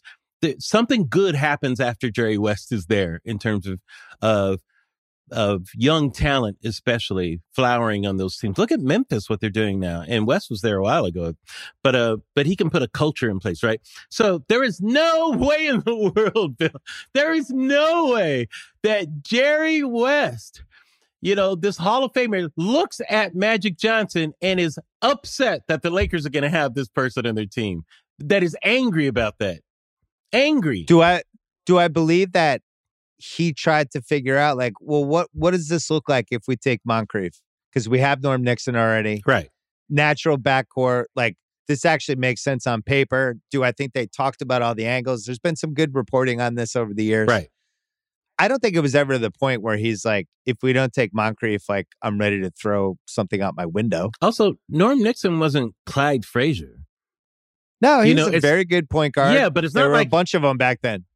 Yes, thank you. He wasn't Gus Williams or, those guys. No. No, he was it was Gus Williams and Tiny Archibald, Maurice Lucas. Nixon was maybe a notch under. Yeah. He was better than Johnny Davis, but he was kind of, borderline all-star, I would say. Yeah, borderline. But not somebody that would convince you to not take Magic Johnson. No. The thing is, they were great together, right? Absolutely. I always, that 82 Lakers team, when I was doing my book, I thought that was the most underrated team of all the title teams. It was a good one. Because they would put McAdoo and they could do they had a full court press situation. Yeah. So anyway, that part, I didn't like the West thing. I didn't like how they made Riley seem like such a loser. I know. I just refuse to believe. Yes. Yeah. Pat Riley, 6'6", handsome dude. Yes. Played professional basketball, won a title. I just don't see him as this dude who was like that broken. Yeah, they make him out to be some kind of like beach bum loser or something. It's like, no. If anything, and when he was teamed up with Chick, I remember those days because Chick had what's his name? Lynn Shackelford, I think, right before that, who played with UCLA, you know. And but Chick, the thing I don't like about Chick, for those of you that don't know, so the two best basketball announcers are your boy Johnny Most and Chick Hearn, legendary announcers, you know. And you miss Chick magic in this performance. You really do, you know. And Chick, like, he loved players. He wasn't cynical in that sense, too, you know. And he was the one at that dinner that kind of asked, what's his name, to get Magic a cheeseburger. It wasn't Jerry Buss. They kind of changed that, you know, like Chick was looking out from them. But they missed. Well, that's the other thing. Yeah. When they take liberties like that, and then they have the part where Jack Kent Cooke, the old owner, he says boy to Magic. Yeah. And I'm like, did that happen? Like, because that's a pretty strong one to just throw in a show. And that's where, like, when we get these made for TV versions of real life stuff, and we're getting a ton of them now, right? We're getting them. Basically, every tech startup that became huge and fell apart now has a TV show.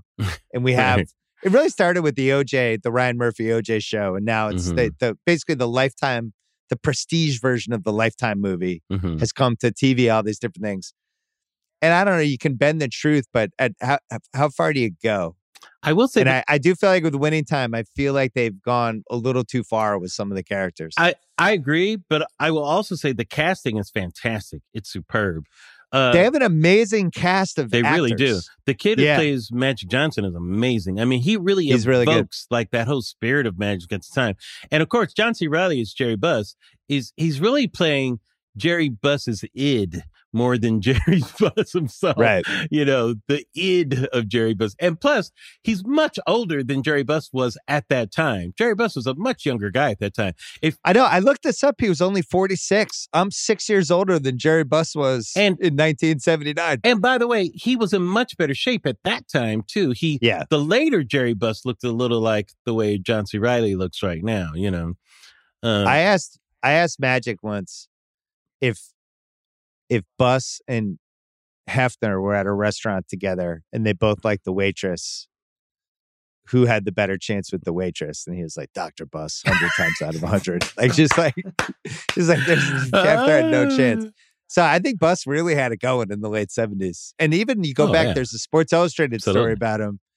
There's an insane, you can Google it, this 1979 Sports Illustrated feature about him, where he talks about his photo album of all like the people he's dated. That's crazy. He's like, I date somebody for lunch and I have a different date for dinner. And he's just like, he has 17 crazy quotes in the span of 2 paragraphs. That was another thing. I don't feel like Jeannie was just in the middle of all of this in 1979 in the Lakers office. I really doubt that. She went to business school. You know, she was much more equipped to be working the Lakers organization when she joined it. She wasn't like an intern, like who was this innocent person right out of high school, the way they make it look, you know? Yeah, I didn't get that at all. Yeah, and she had worked at a couple of places too, you know? So she had more experience than how they're portraying her. So that's big license on that one, yeah.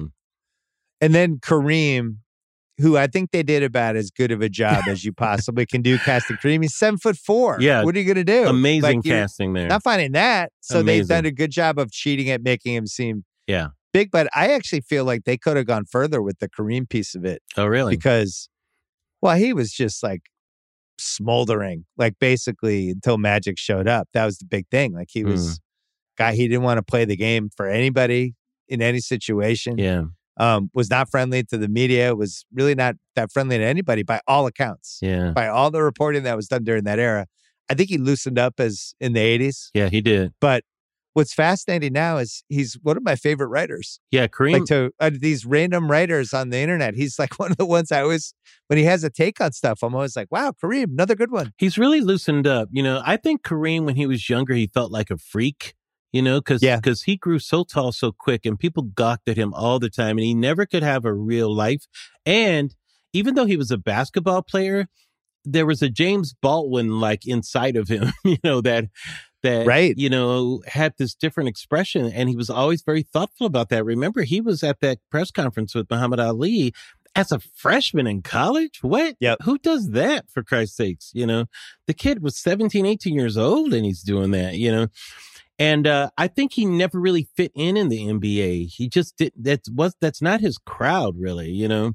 I remember being a kid and he'd come to town when we had Celtics season tickets. I'm talking 70s before Magic. Yeah.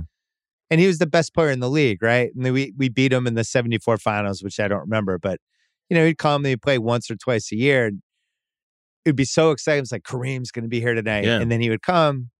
He had the goggles on. He didn't interact with anybody. He would go, they'd throw him the ball, skyhook 2 points, run down the court, defend, block shot, come down, skyhook 2 points. And it was just like, there was no way in with him. Yeah.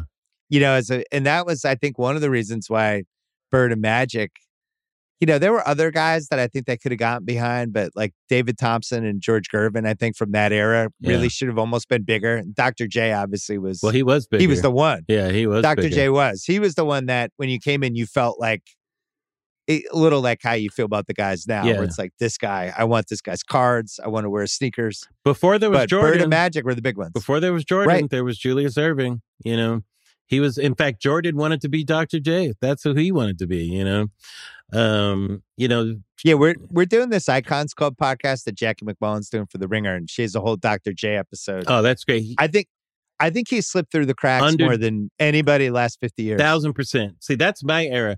Julius Erving, to me, I tried to play like the doctor, that type of thing. That's what we tried to be on the playgrounds. We tried to be Julius Erving. And as far as the playground, I mean, there was nobody who was revered more than Dr. J in those days. He was like the 10 coolest guys all lumped together now into one guy. Oh, the other thing about Kareem, I'll say real quick. Kareem was a villain to me at first, because, I was a Laker fan. And, he broke that 33 game winning streak that the Lakers had in that season by number 33. But I'll never forget when I was a kid, Kareem went up and he did that hook shot. Wilt actually was one of the few people who went up and blocked it once. And I was like, that's what I'm talking about. There you go. That's not going anywhere. They had some good battles in the early 70s. Yeah, they did. But that was a thing for a while. Yeah, the Kareem thing, he comes to the Lakers. You think like even that team, the year before Magic, they had Adrian Dantley and Norm Nixon and Jamal Wilkes. They had a good team. It wasn't a bad team. No, not at all. They trade Dantley for Spencer Haywood, who goes into a drug. I'm sure that's going to be spelled out in winning time, but goes into an absolute abyss with cocaine. Yeah, it's a shame. And Dantley goes and he scores like 28 a game for 6 straight years in Utah and Detroit. But that was a tough one too. That Lakers team could have even been better. Just don't make that trade. You have Nixon, Magic, Jamal Wilkes, Adrian Dantley, Kareem. Jesus. Dantley was a ball stopper, though. He was. He played but you slow. could have gotten better than Spencer Haywood for him. Yeah, but eventually we cleared that space for what the offense needed to be. Not a ball-stopping offense, Because it's already stopping with Kareem. But to stop twice with Dantley and Kareem. That's a good point. It was so It's just slow. like, I guess they needed more for that. They needed to get him out of there. And it's not that Spencer Hayward was the person, but eventually it's better to have Rambis over there, getting rebounds and kicking it out.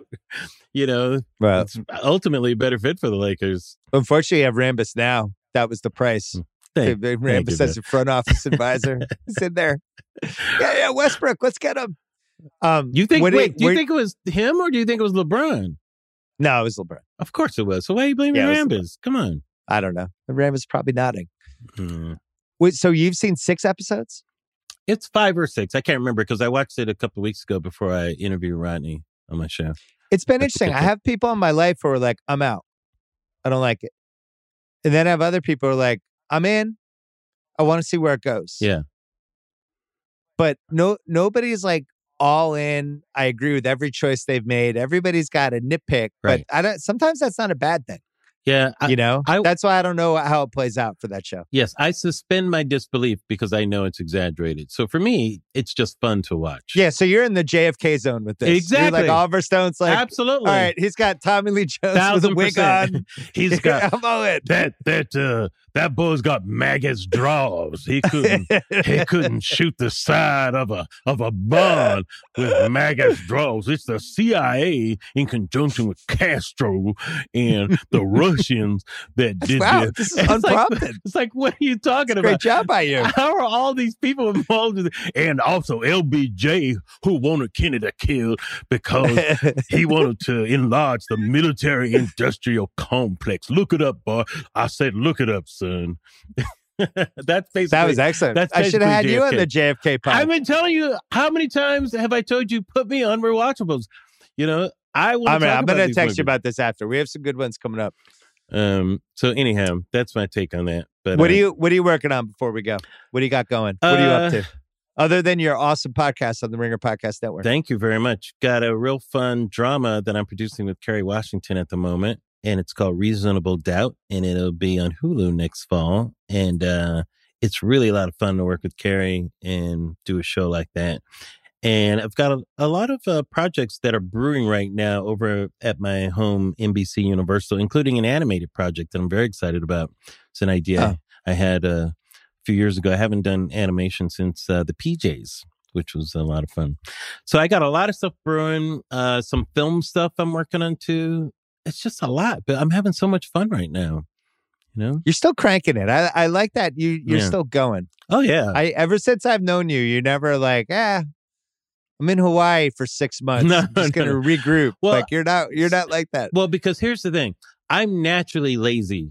And by the type of lazy I am is I'd rather be playing or doing something, but I'm also Catholic. So I have the Catholic guilt, and my parents are from the Midwest. I have Catholic and Midwestern work guilt plus work ethic.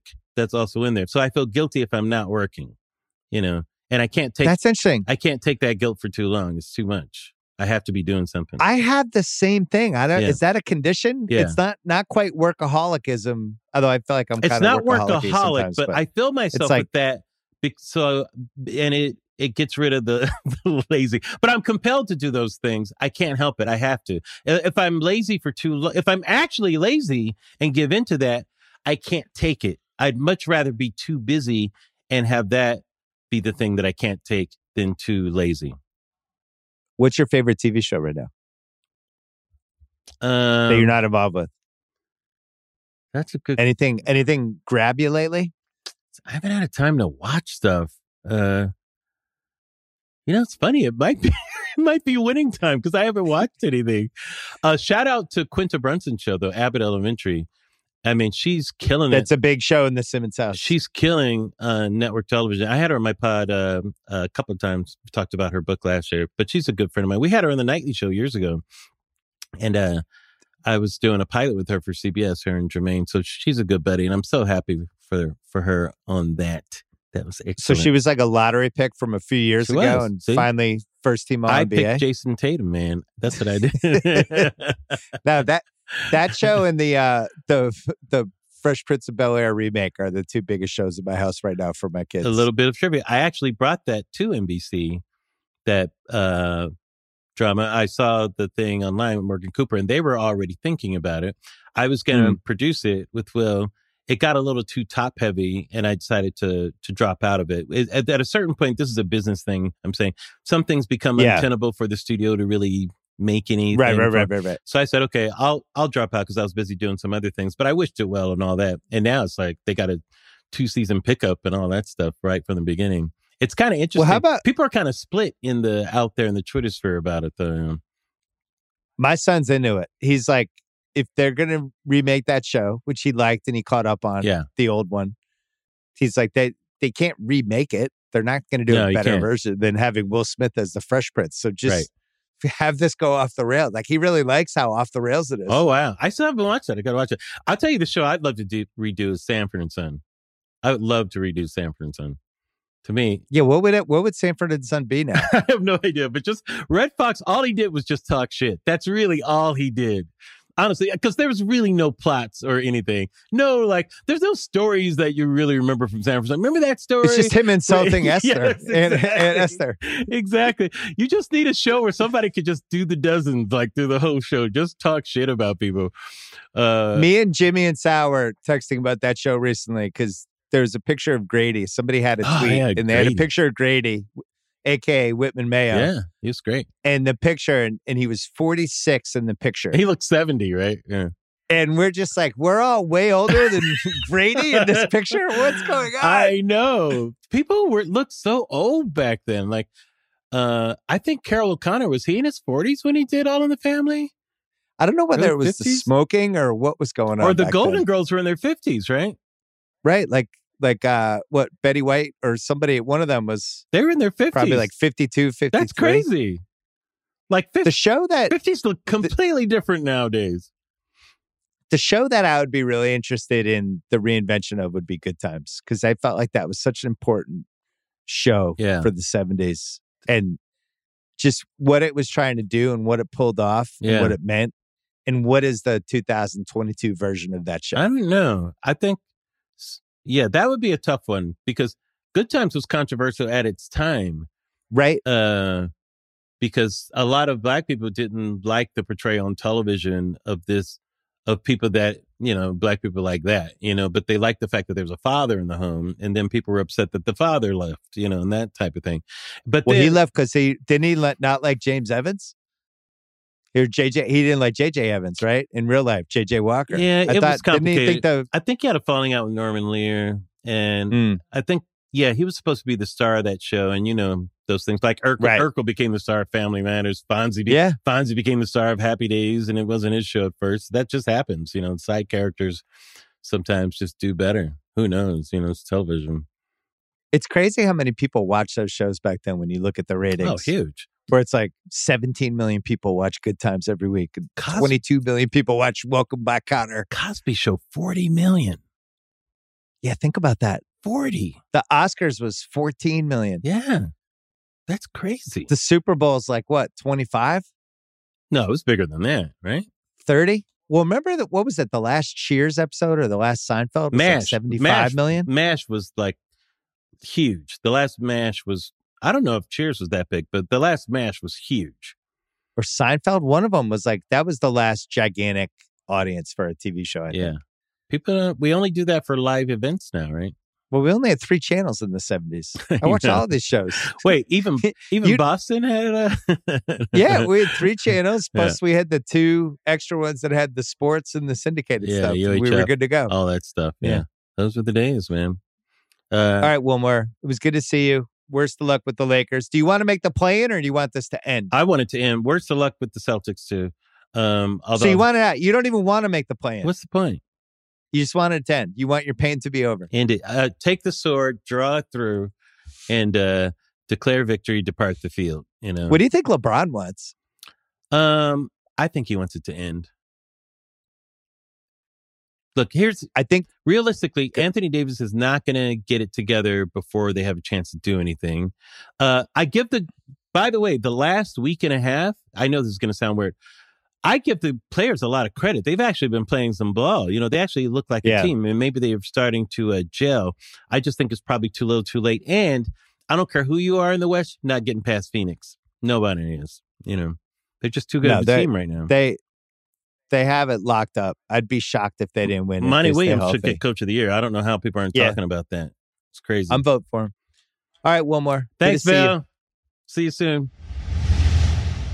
All right, that's it for the podcast. Thanks to producer Kyle Crichton, as always. Thanks to Larry Wilmore. Thanks to Chris Mannix. Thanks to Dylan Berkey and Steve Cerruti.